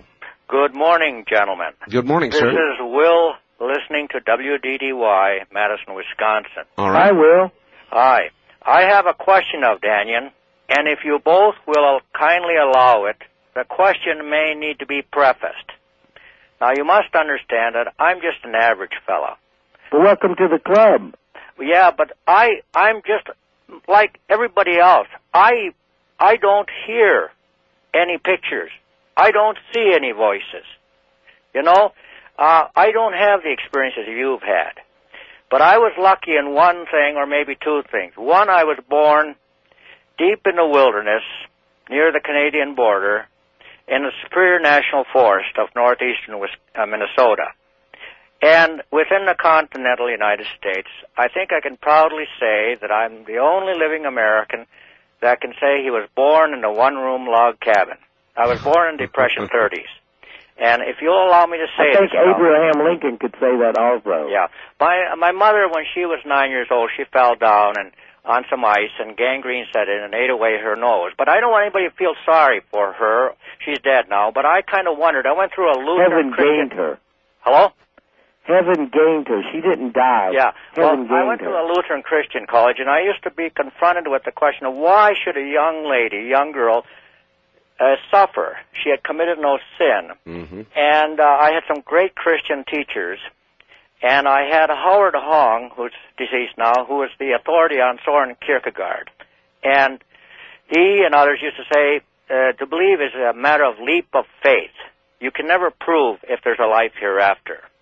And anyway, I finally came to the conclusion that there's millions, billions of us souls, and some child, you may wonder why they suffer, but they probably might be born again. Who knows? We really don't know the great answers. All right, sir. Do you have a question? Yeah, now my question, my preface is this. Arthur C. Clarke, I'm a world traveler, and I was watching television one time, and he mentioned that the channels, these openings in these pyramids, etc., the word for them is Aoki. Now, I'm going to get to my question. Please. And the lady, that Aoki is a Finno-Uralic word, means channel, opening. And the lady called in, mentioned Ku, bill of light, ball of light. That's the word for moon in Finno-Uralic. All right, sir. We're going to have to leave the line if you don't answer. Go ahead and ask your question. Okay. My question is, have you met other spirits? Did they converse? And did you understand their conversation, their language, or at least some of their word sounds? All right. In other words, either in this lifetime or when I was on the other side. The other side. When I was on the other side, I met a lot of spiritual beings, about 14 of them that I got to spend a little time around, and I understood every single concept and precept that they were trying to convey to me, as well as they mine.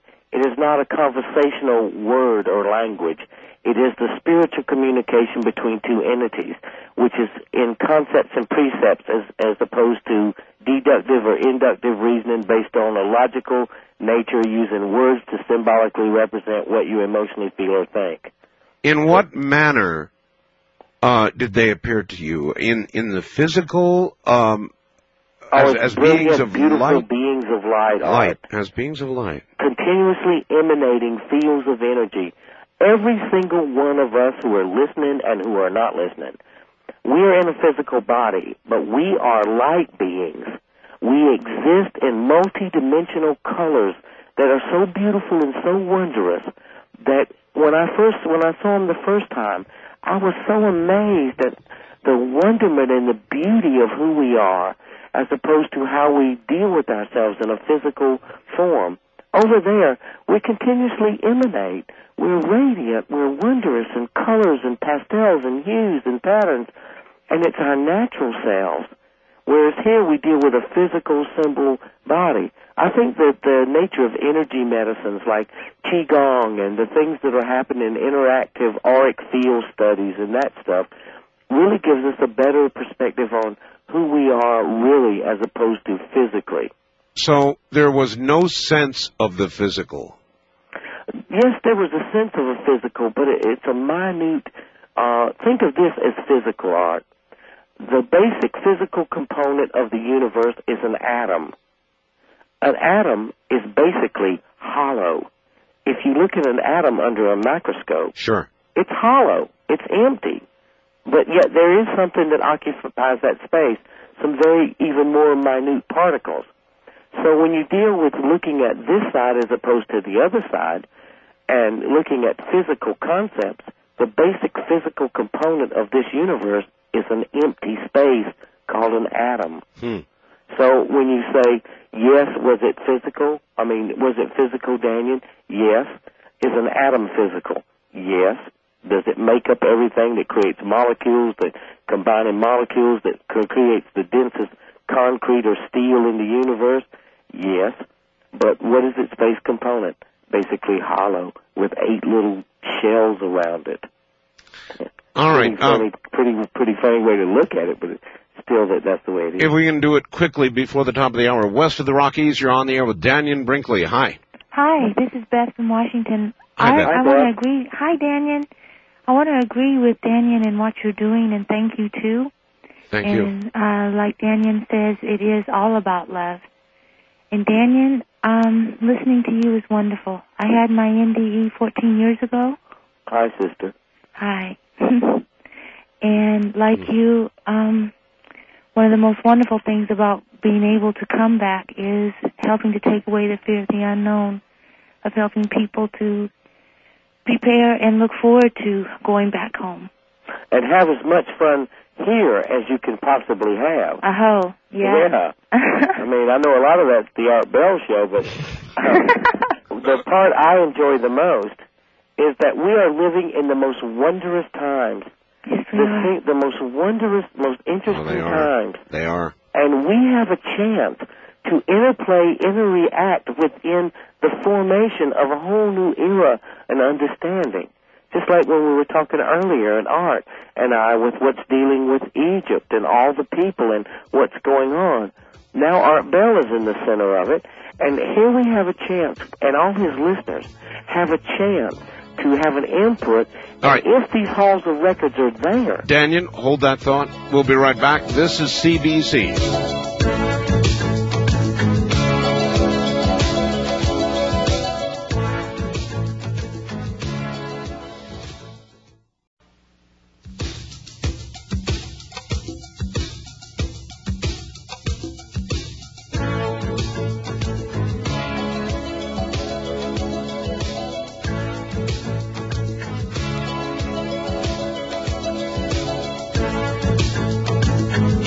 Call Art Bell toll-free, west of the Rockies at 1-800-618-8255. 1-800-618-8255. East of the Rockies at 1-800-825-5033. 1-800-825-5033. This is the CBC Radio Network.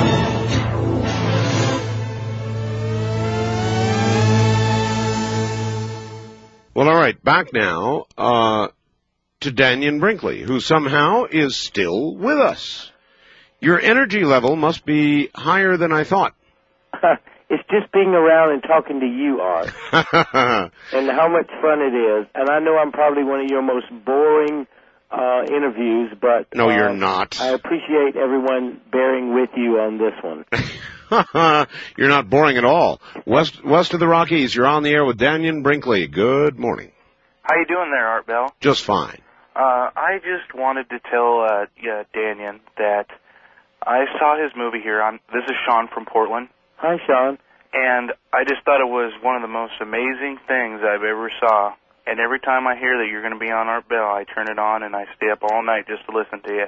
Sean, thank you from the bottom of my heart. And could I ask you why you do that? I don't know. I just got this weird feeling that it's just of enlightenment almost, you know. that I'm going to try to tell the truth the best way that I know how to tell it and as honest as I know how to do it? Yep. Does that help? Does that help describe it in any way? Yeah, it's just weird. Hey, I got a question for you and Art Bell both. All right. I was wondering, is there any time you guys are going to come to Portland where I can see a seminar or anything like that? Well, I'm going to make Art Bell start traveling with me on my tour so that we do shows together. But I have a schedule that I'm going to send to Art so that he can put it on his network about where I'll be and when I'll be. But I'm sure I'm in Portland this year. Oh, that'll be I'm in awesome. Seattle next month. Oh, you're in February Seattle. the 22nd, I'm in Seattle, and then Vancouver, and I know that's near Portland.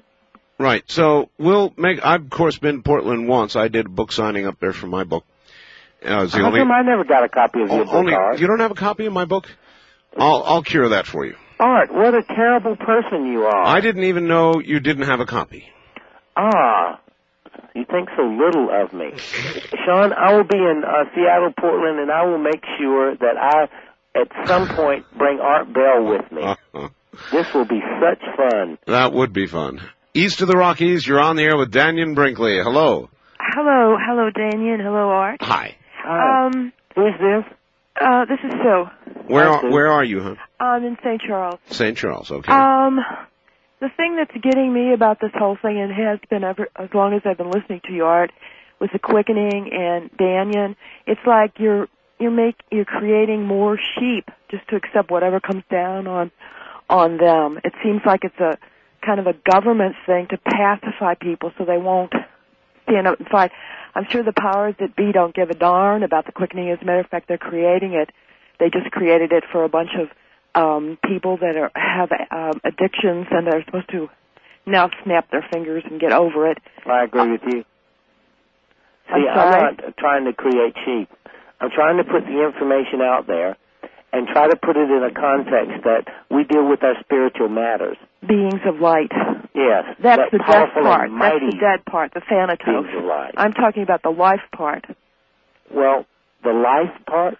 Yes, I'm looking at a United States Code Title 50 War and National Defense Chemical and Biological Warfare Program, use of human subjects for testing chemical and biological agents by the Department of Defense. You used to work for the government, right? Well, I'm still a contractor. So I think you're just, you're the pacification part of that program. Well, think of it like this. A lot of times people say that, how can you do both?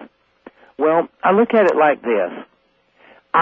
If I came out on the outside, I would just be a person yelling and screaming and looking at all the horrors. On the inside, I get a chance to talk to the people who affect and make policy. It's not a government, so to speak, of just a lump category. It's individuals. It's people who got a job believing in services and trying to make it a better America, who raise children who are in college, who are now trying to deal with retirement. But they are the decision-making process. I'm not trying to pacify issues. I mean, I jump the government as readily and as quickly as anybody does, and I know a lot about it. And not only that, I will admit that I was once a part of that issue, the whole disclaimer, the whole pacifist position, and I don't deny that. But I am not that now. I'm in a place where, by the grace of God and by stupidity and by a little luck, that I am knowledgeable of the issues that go on, both from a spiritual point, from being stupid enough to talk on the phone during a lightning storm, but spending 21 years in the intelligence apparatus of this country in various capacities. I am standing for the spiritual nature of ourselves. I am more interested in the quality of the issues of dealing with the loss of our moms and our dads, brothers and sisters, than I am in one world governments and the conspirologies and the natures of that. I will fight any place, any time, health care, managed care, HMOs. I look at the new health care, Medicaid. I work with the National Institute for Health, and I attack them. And so I don't think I'm a passive position in it. And if I appear to sound that way, then I'm sorry, but I mean, I'm not that. I'm just a guy who's from South Carolina, who grew up in America, born in 1950, who by a lot of accidents, not accidents, by a lot of things I had no control over, but by a lot of things I have had control over, that I see and am capable of speaking out about them. And maybe I'm not quite as radical as I should be, but, I do enough damage as I go along that, Well, I appreciate whatever you do that way. Well, listen, I get them good, but I am a part. I believe in working within a system to improve it. All right. And as it passes away, I don't want to be one of those screaming voices in condemnation. I want to be a person that we can look at it, we can deal with it as grown, mature spiritual beings, preparing for a coming of events that will move so fast and so quick that I'm thankful that I have a voice that I can stay very calm during it because I'm not afraid of dying. But I don't let the government off a minute. And I deal with them, and I deal with issues, and I will confront it. What I try to do is organize people. Like, I'm an avid supporter of the Office of Alternative Medicine, and if anyone that really believes in trying to take issue with something, not what the government and the one world system is doing, healthcare is the place where the one world system, healthcare is the place where we will be put into the positions that we will make the choices and give away our freedoms because we want to take care of our mom and dad as Medicaid and Medicare passes away. I stand and fight there and have been doing that for 21 years. And I believe that the battle for the souls of men is in healthcare, not in some far distant land. And it's upon each of us because it's a personal place. So, I've loosened my grip on war and destruction and damage and began to focus on people in my generation, baby boomers. I write my books about just that.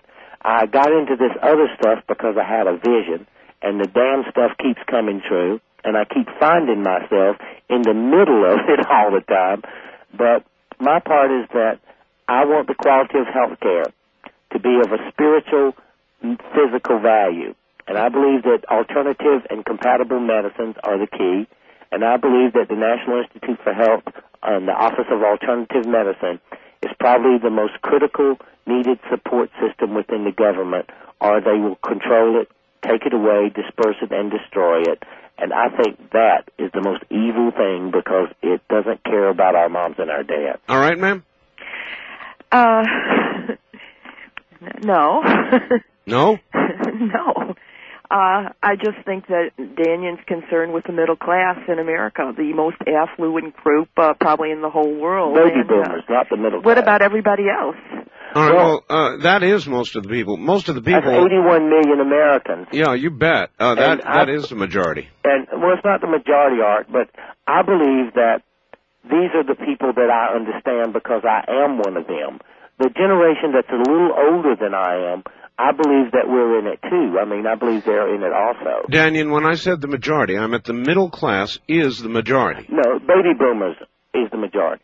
Well, because there are a lot of baby boomers. Yeah, but Dannion, they're part of the middle class. When I say middle class, I mean economic middle class. There are many more in this nation that are in the middle economically and socially than are on the fringes. That is to say, steeped in poverty, or on the other end, stinking rich. Yeah, well, there's only 1% that's stinking rich, but yeah, okay, I would go along with that. Well, I say this because this is the group of people. I know who Clarabelle the Clown is. I saw Elvis on Ed Sullivan and the Beatles, and I know what we think about because I'm one of us. And I deal with the same things that we deal with, each of us, and yet through life experience, I have, some experiences that gives me sometimes an advantage, sometimes a disadvantage. And my publishers always tell me, Dannion, stop saying that. Don't put and categorize your books and what you talk about. But I don't listen to them either. I can talk to us, and that's who I'm interested in because we are 81 million strong. We are able to vote. We're able to make qualified decisions, and we're in a place that the quality of health care of the people that we most love, like all my books are dedicated to baby boomers, to those of us as we face our own mortality, we must help those who we love and who have loved us face theirs. I've got a question for you. Your books are million sellers, so when you come on a program like mine and you offer, to send people autographed books.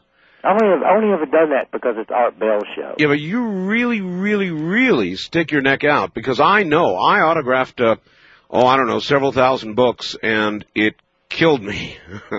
So if you got over 5,000 requests last time, you must have been signing books for a long, long time, Dannion. But you know what, Art? This is my pleasure, because the people who listen to your show, I only ever done this on your show, and I wouldn't do it on another show. But listen to the conversations. These are us. We're up at night. We're thinking. We're wondering. We're searching our souls and looking for answers. And it's my way of saying, hey, guys, this is what I can do, and I will put my personal. This is Dannion Brinkley speaking and trying to give of himself. I had to have all my neighbors, my friends, my parents, my brothers, my sisters, everybody in my house, and I signed every single one of those books, and I put my love around it, and I held each one of them, and I stamped them and stuck them together, and I send them out. But I do it because, Art, the people who listen to your show are me. Man, that's serious work, because I know your books are in all the bookstores, distributed in the normal way, so it's a very unusual offer. It's what, $16 and something? Well, it's $16.24. 24 cents. And it cost me $1.24 to send it to you. And this is the hardback. This is not paperback. This is the hardback. These are the hardback of Saved by the Light and at Peace in the Light. All right. And the address is $16.24 in a check made out to Dannion Brinkley, right? Well, yeah. Okay. Sent Post Office Box 1919, Aiken, AIKEN, Aiken, South Carolina, 29802, and who to send it to. But I want the people who, I never realized are so many people, and the letters that I've gotten since people read them. I mean, the things that they've come back and said, how it helped them deal with the issues and that stuff. But I'm trying to touch us. I'm not so much trying to sell books. I know, but I'm trying to touch us in a way that people can personally relate to Art Bell and Dannion Brinkley when we're together and we're talking, and to have something that I can give of myself that I sit inside those books. And I was on the road 300 days last year, so I was a little late with some of them. 300 days. This is my way of saying, hey, everybody, thanks for listening to the show. Thanks for letting me be a part. And like the lady who says, hey, look, I've been here for 3 or 4 hours with you guys, and it inspires them. Well, that inspires me. And it's just my way of saying, hey, everybody. All right, slow up. You talk very quickly, Dannion. Give me the address slowly. P.O. Box 1919, 1919. Aiken, A-I-K-E-N. South Carolina. 29802. 802. And please write on the envelope, Art Bell is wonderful. Oh, Dannion. They have to, because Art, I get 300 to 600 pieces of mail a week. I read every letter sent to me. I mean, I read it. I'm not an empire. I'm one guy. Somebody reads my books and writes me. I read them. And I'm probably 2,000 behind, but there's people who write and they want their books, and it's a way that I can pull those out. I can read them. I can autograph it. I can get it out to them, because I'm like, I have, out of the last 55 or 6,000 letters, I have 16,000 more to read. But anybody who doesn't buy a book, who writes me a letter, please don't write me an encyclopedia. Write me and talk to me and ask me questions, and I'll put you on my mailing list. And when something really important happens or moves, I'll send it out to you. But write to me. I mean, reach out to me as I'm trying to reach out to you. That way we can stay informing each other, and those people who read the books knows what I'm doing and my issues and who I am and what I try to stand for and how I try to represent us. And that's as honest and as straightforward as I can be. And I only do this on Art Bell show. That's all. Well, because other than that, they can get it in the bookstore. Yeah, exactly. All right, Dan. But my way of saying, hey, everybody, this is me. We're up together. We're looking and facing because we're listening to Art. We know what his issues are, and they're the issues we're trying to deal with. And this is my way of saying, hey, as you reached out and touched me, I'm trying to reach out and touch you, because we can collectively, as spiritual beings, in hours in the middle of the night, make decisions, form our thoughts, and move forward in changing the issues that are wrong in our eyes and supporting the things that we think are right in our eyes. We have accomplished this tonight. We've opened up a whole new way to look at what's going on with the Egyptian problem and the issues that are a lot of times on your show. We've incorporated your show and you into this to help try to create a forum that would present these issues so the world can decide.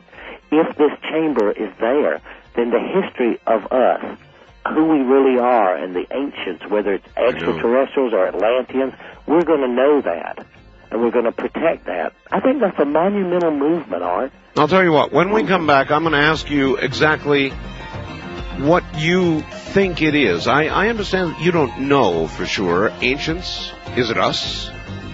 Aliens? What? Who was here before we were here?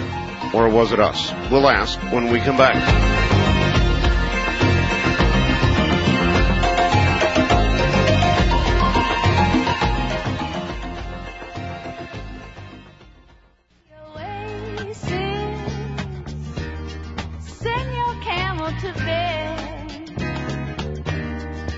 Shadows painting our faces, traces of romance in our hands. Heaven's holding a half moon, shining just for us. Let's slip off to a sand dune real soon. Kick up a little dust.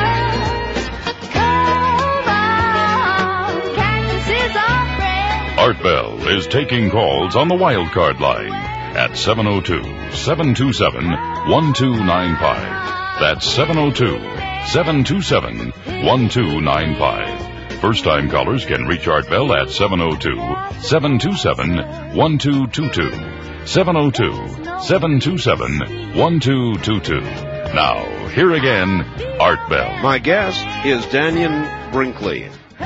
You should know Dannion by his works, Saved by the Light, At Peace in the Light, and I believe him to be.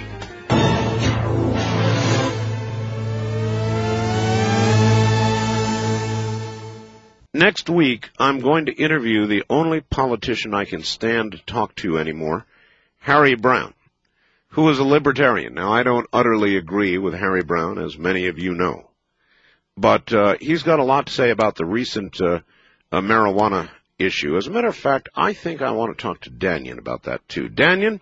Yes, sir? Dannion, there's a strange thing that's gone on in California and Arizona.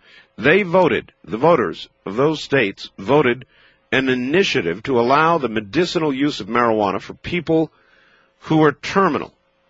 Now, there's controversy about it going beyond that, but people who are terminal with AIDS or cancer, to be able to use marijuana if it helps them. The federal government just came down like a ton of bricks on these states and said, we will come in and enforce the laws. What do you think about that? Well, I think it's the stupidest thing the federal government can do. Because once again, the government has decided, because it passed some laws in 1937 that says a natural weed that grows everywhere in the world that has no medicinal value up until 1937, from the beginning of time till 1937, this product, or this natural weed or plant, like every other plant or herb where most medicines come from, was used for certain things like glaucoma or blood pressure or nausea. Right. And then all of a sudden in 1930s, after whenever they repealed prohibition, they outlawed it and made it a controlled substance. And I believe that if the government, because it's trying to keep in place whatever it thinks. I'm not a drug supporter or I'm not, into that. That's people's business. But when you, as a general in the Army, because you have a job and you're trying to perpetuate your little fiefdom called the DEA or the Drug Enforcement Agencies, right? And you tell a doctor who has a patient who's puking and throwing up and chemotherapy and hair's falling out, then this doctor, this general, ought to go through exactly what a patient is going through. When that doctor prescribes that, the doctor, patient, physician, and the physician who is trained knows more about what will help his patient find comfort and quiet health. And I deal with these issues in my palliative care all the time. I know you do. Chemo. So the day that a general who fights wars tells a doctor he'll put him in jail or take away his rights to prescribe something that doctor feels is beneficial to his patient who is suffering, that will backfire. I know. I think so, too. too. That, and it'll create, you leave doctors alone. Well, you know, they had the pomposity to say the other day that from Washington, the voters of California and Arizona had to have been, quote, asleep at the switch, end quote, when they voted for such a thing. Well, I'm like you about politicians, and I'm glad. But you see, anything that's natural, that grows, we have pharmaceutical companies that take drugs and they take a plant and they synthesize the active ingredient in that plant, and then they sell it as a pill. Yeah. Okay. Whereas that you can take a natural substance, or which, by the way, take it as a pill. Yep, which, by the way, is what they're defending. They're saying, look, we can synthesize these and indeed sell them to you. The people who are sick are saying, it doesn't have the same effect of the natural substance. That's doing correct. It. That's exactly correct. Well, I believe this is what I believe, because I'm a believer in compatible and alternative therapies, because it's what helped me stay alive. And the day that the government, the FDA and the NIH and all the codex system of the World Trade Organization, which is outlawing all that, they have forgotten. We are not stupid. I grew up in the 60s. A lot of my friends smoked pot and did that stuff. They're not crazy. They're not out raping. They got them jobs at banks. I see people in my AIDS patients that are smoking pot. Yep. And they're not puking all over themselves, and they're able to converse with their families, and they're able to sit up in a chair. And some general who just got him a job in Washington, D.C., can tell him he's going to come take a doctor's rights away. I'll bet you this, Art. Doctors will prescribe it because they have a right, as physicians in the Hippocratic Oath, as much as I dislike so many of them, they have the obligation to their patient to suffer whatever consequences.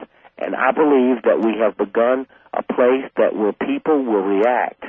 Another point, too, that so many people who grew up in the 50s and 60s and 70s who are business people, they know what marijuana is. Sure. And it's not some horrendous drug that causes you to go blind and make you rape and rob. It's not heroin or stuff like that. They know how big an illusion it is. What I'm an advocate of is the truth, and they're not telling the truth about marijuana, and they're not, in fact, generally telling the truth. Let's go about back. Anything. I know. Well, first time caller line. You're on the air with Dannion Brinkley. Hello. Hi, this is Deanne from San Diego. Hi, Deanne. And I agree with what you were just discussing about marijuana. That's been a big issue here, and did you vote, Deanna? Yes, I did. I voted for it. Were you asleep at the switch? Right now? No, when you voted.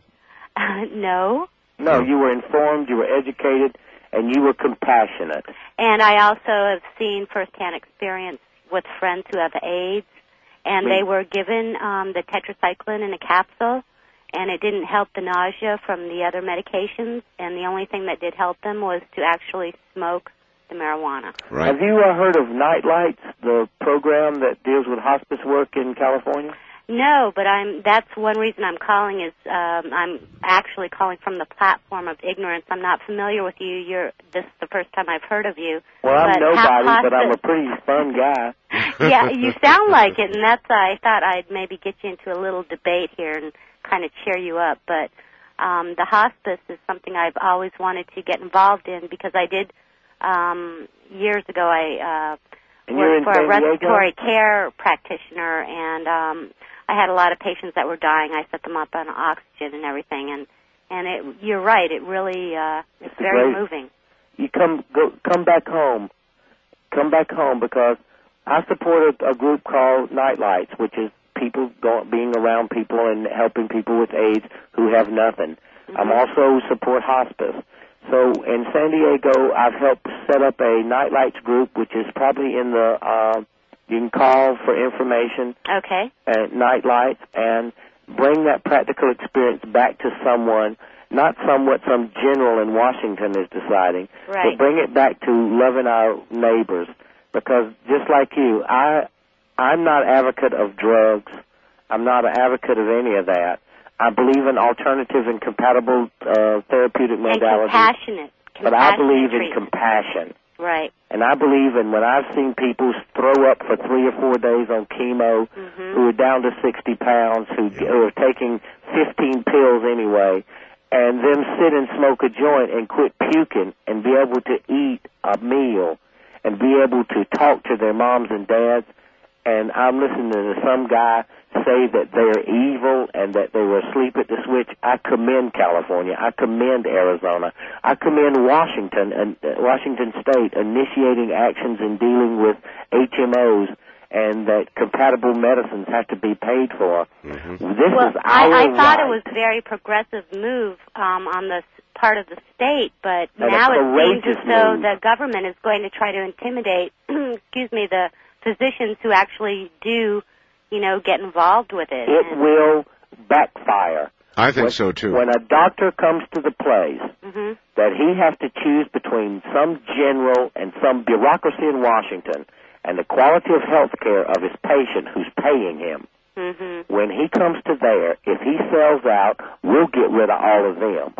All right, if he stands his ground, then we, the people who are the recipients of these alternative and compatible therapies, will stand behind them, and we will vote whoever it is out of office who supports that, and we'll get people in there who understand this. This is where we are. This is what Art Show does, and this gives us a chance to speak in a forum. We may be, like Spiro Agnew said, the silent majority, but we're not silent anymore because these are our friends. Well, maybe, Dannion, they will find the next time they ask for our vote, we'll be asleep at their switch. And maybe we ought to go and give them 2 or 3 chemo treatments just for the hell of it. Let them come home, the hair fall out and puke and see if they want to join. Yeah. Not sit up and be intellectual and be a general fighting some kind of war. It's all right to fight drugs and cocaine smugglers and heroines and all that kind of crap. But wait a minute. This is something that grows naturally. Yeah. I heard a guy say that they were going to break marijuana at its source. That means they got to arrest God. So it'll be scorching Mother Earth, I guess. Well, no, what they got to do is arrest God. If you're going to cut it off at its source, then who's the source of it? Wild Card Line, you're on the air with Dannion Brinkley. Hello. Hello, Art. Hi. My question is... Who am I speaking with? This is Dean. Dean, where are you? I'm in Ridgecrest, California. Okay. Hi, Dean. Hi. My question is regarding the hospice also. I have an ill grandmother. She's just not doing well. And I'm a single father of 3 kids. And I wondered if you had a book or if you could refer me to somewhere that I could get help, kind of like counseling for the kids to help them through it. Because we're all not doing real good with it. Well, I have 2 really great books. One's called Saved by the Light. One's called Peace in the Light. And, I mean, they're available. We've been talking about it. Right. There's other books that deal with it. There is On Death and Dying by Elizabeth Kubler-Ross. There is Life After Life by Raymond Moody. There's Parting Visions by Melvin Morris. And all of these books help people deal with it. This is all that I write about. I mean... Okay. So, I mean, go to the bookstore. Okay, and I'll get your address. Send me the money and I'll send you the book. Okay, I'll do that. Remember this. When a person is in transition, they need love. I promise you this. When they leave this world, they go through what's called the near-death experience. The more you know about that, the more calm that the family can make the decisions and be close to her. Remember, you will see her again. And it's only a very short trip that each of us take. Boy, isn't that the truth? There's a life after death. It's a wondrous and glorious life, and it's filled with intrigue and growth there. But I tell you from one friend to another friend, when we get a chance to go home, the other day in an interview, a lady asked me, she said, my mother's dying and I can't deal with it. And I said, listen, think of it like this. What you are losing, heaven is gaining. Heaven is gaining. Where is the better place? And then the lady said, I don't get any, I don't have any, any consolement in that. She says, how do you find consolement in that you don't have your mother? I said, well, this is how I find consolement. I know, without any question, there is not one angel in heaven that has on dirty underwear. And heaven is the cleanest place in the entire world, and my room is messy. So there are some consolations. And I try to say that in a humorous way. All right, do read his books. They really are good and on target for you, caller. All right, thank you very much. Thank you. And thanks for listening to Art, and thanks for calling. All right, east of the Rockies, you're on the air with Dannion Brinkley. Yes, hi. Please don't cut me off. Why not life after life, Dr. Brinkley, instead of... Dannion Brinkley. Yeah, Dannion Brinkley. Life after life is versus life after, because you said it's another life experience, and it's like a contradiction. This is my first question. Another one is about Hillary Clinton in China. Okay, well, first, Life After Life is Raymond's book, and a near-death experience, because if I was dead, I would not have come back. Most of the time in my lectures, I call it a near-life experience, because I was as close to being alive on that side, more alive than I ever was on this side. Okay, now your predictions within the next 2 to 3 years of expansion, does that have anything to do with your health, and do you practice healing of the body? Oh, yes. I deal with alternative and compatible. I deal with energy medicines. It's how it's how I've lived for now 21 years. Okay. Hillary Clinton, a gentleman called Art Bell and said that he saw her with a white dress on in China. Do you think she has access to the chambers in the pyramid in China? No. What about Dr. Elbach? Do you think by chance he has the actual Hall of Records from back in 1967? I don't believe that, because I can't find anything that documents it. But I believe that people on many dimensions, not necessarily the physical dimension, are already accessing those records. Okay. My prediction is cyberspace is the light of the truth, and we are looking for the truth, and the politicians and the government is going to be totally upset, especially when the stock market crashes. Right. Every cyberspace, they're going to try and do something to that, but it's not going to work. And when they change the justice system, the non-violent drug offenders, they will be released. All right, well, we'll hold it there. Interesting comment she made about cyberspace.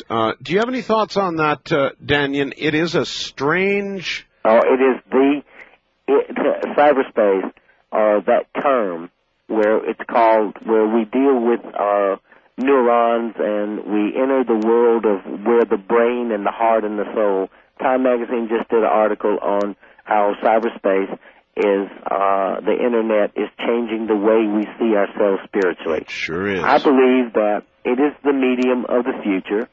I just saw a report on technology where, because of computers, and if you read in my books, I write about computer chips and biogenetic technologies.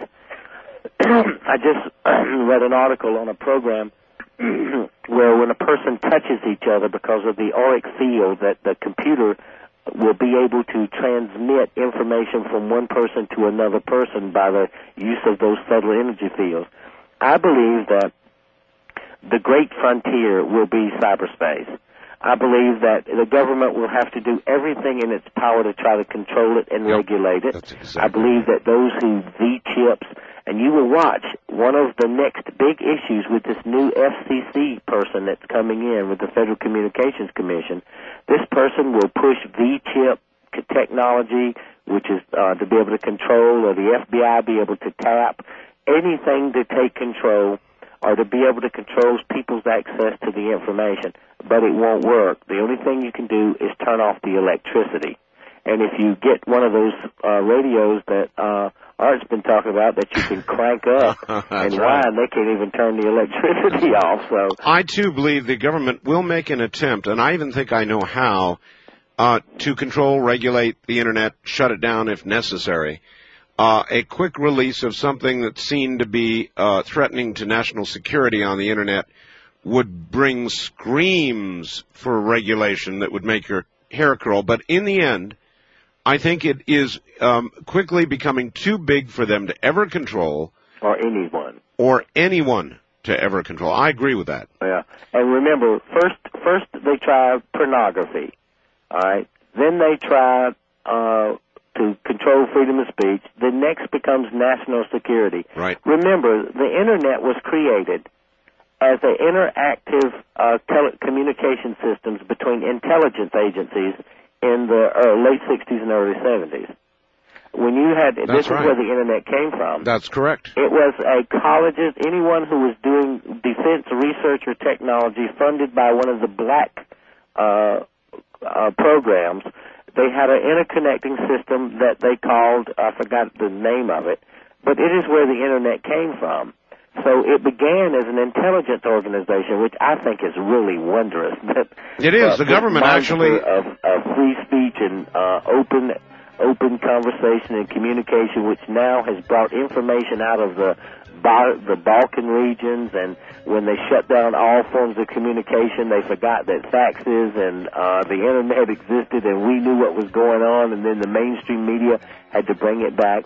Dannion, that's it. We've done the whole show. We're out of time. Program's ending. My friend, I can't thank you enough for being here this morning. I can't thank you enough for allowing me to be on this show for as long without throwing me off. Our paths, as you know, will cross again soon, Dannion, so it's not goodbye, but I'll see you soon. And I'd like to tell everybody that I love them very much, and please tell everybody about the Art Bell Show. Good night, Dannion. Good morning, Art. Take care. That's it, folks. To get a copy of this program, it's 5 hours. Call 1-800-917-4278. That's 1-800-917-4278. Whitley Strieber, Dreamland Sunday. Good night.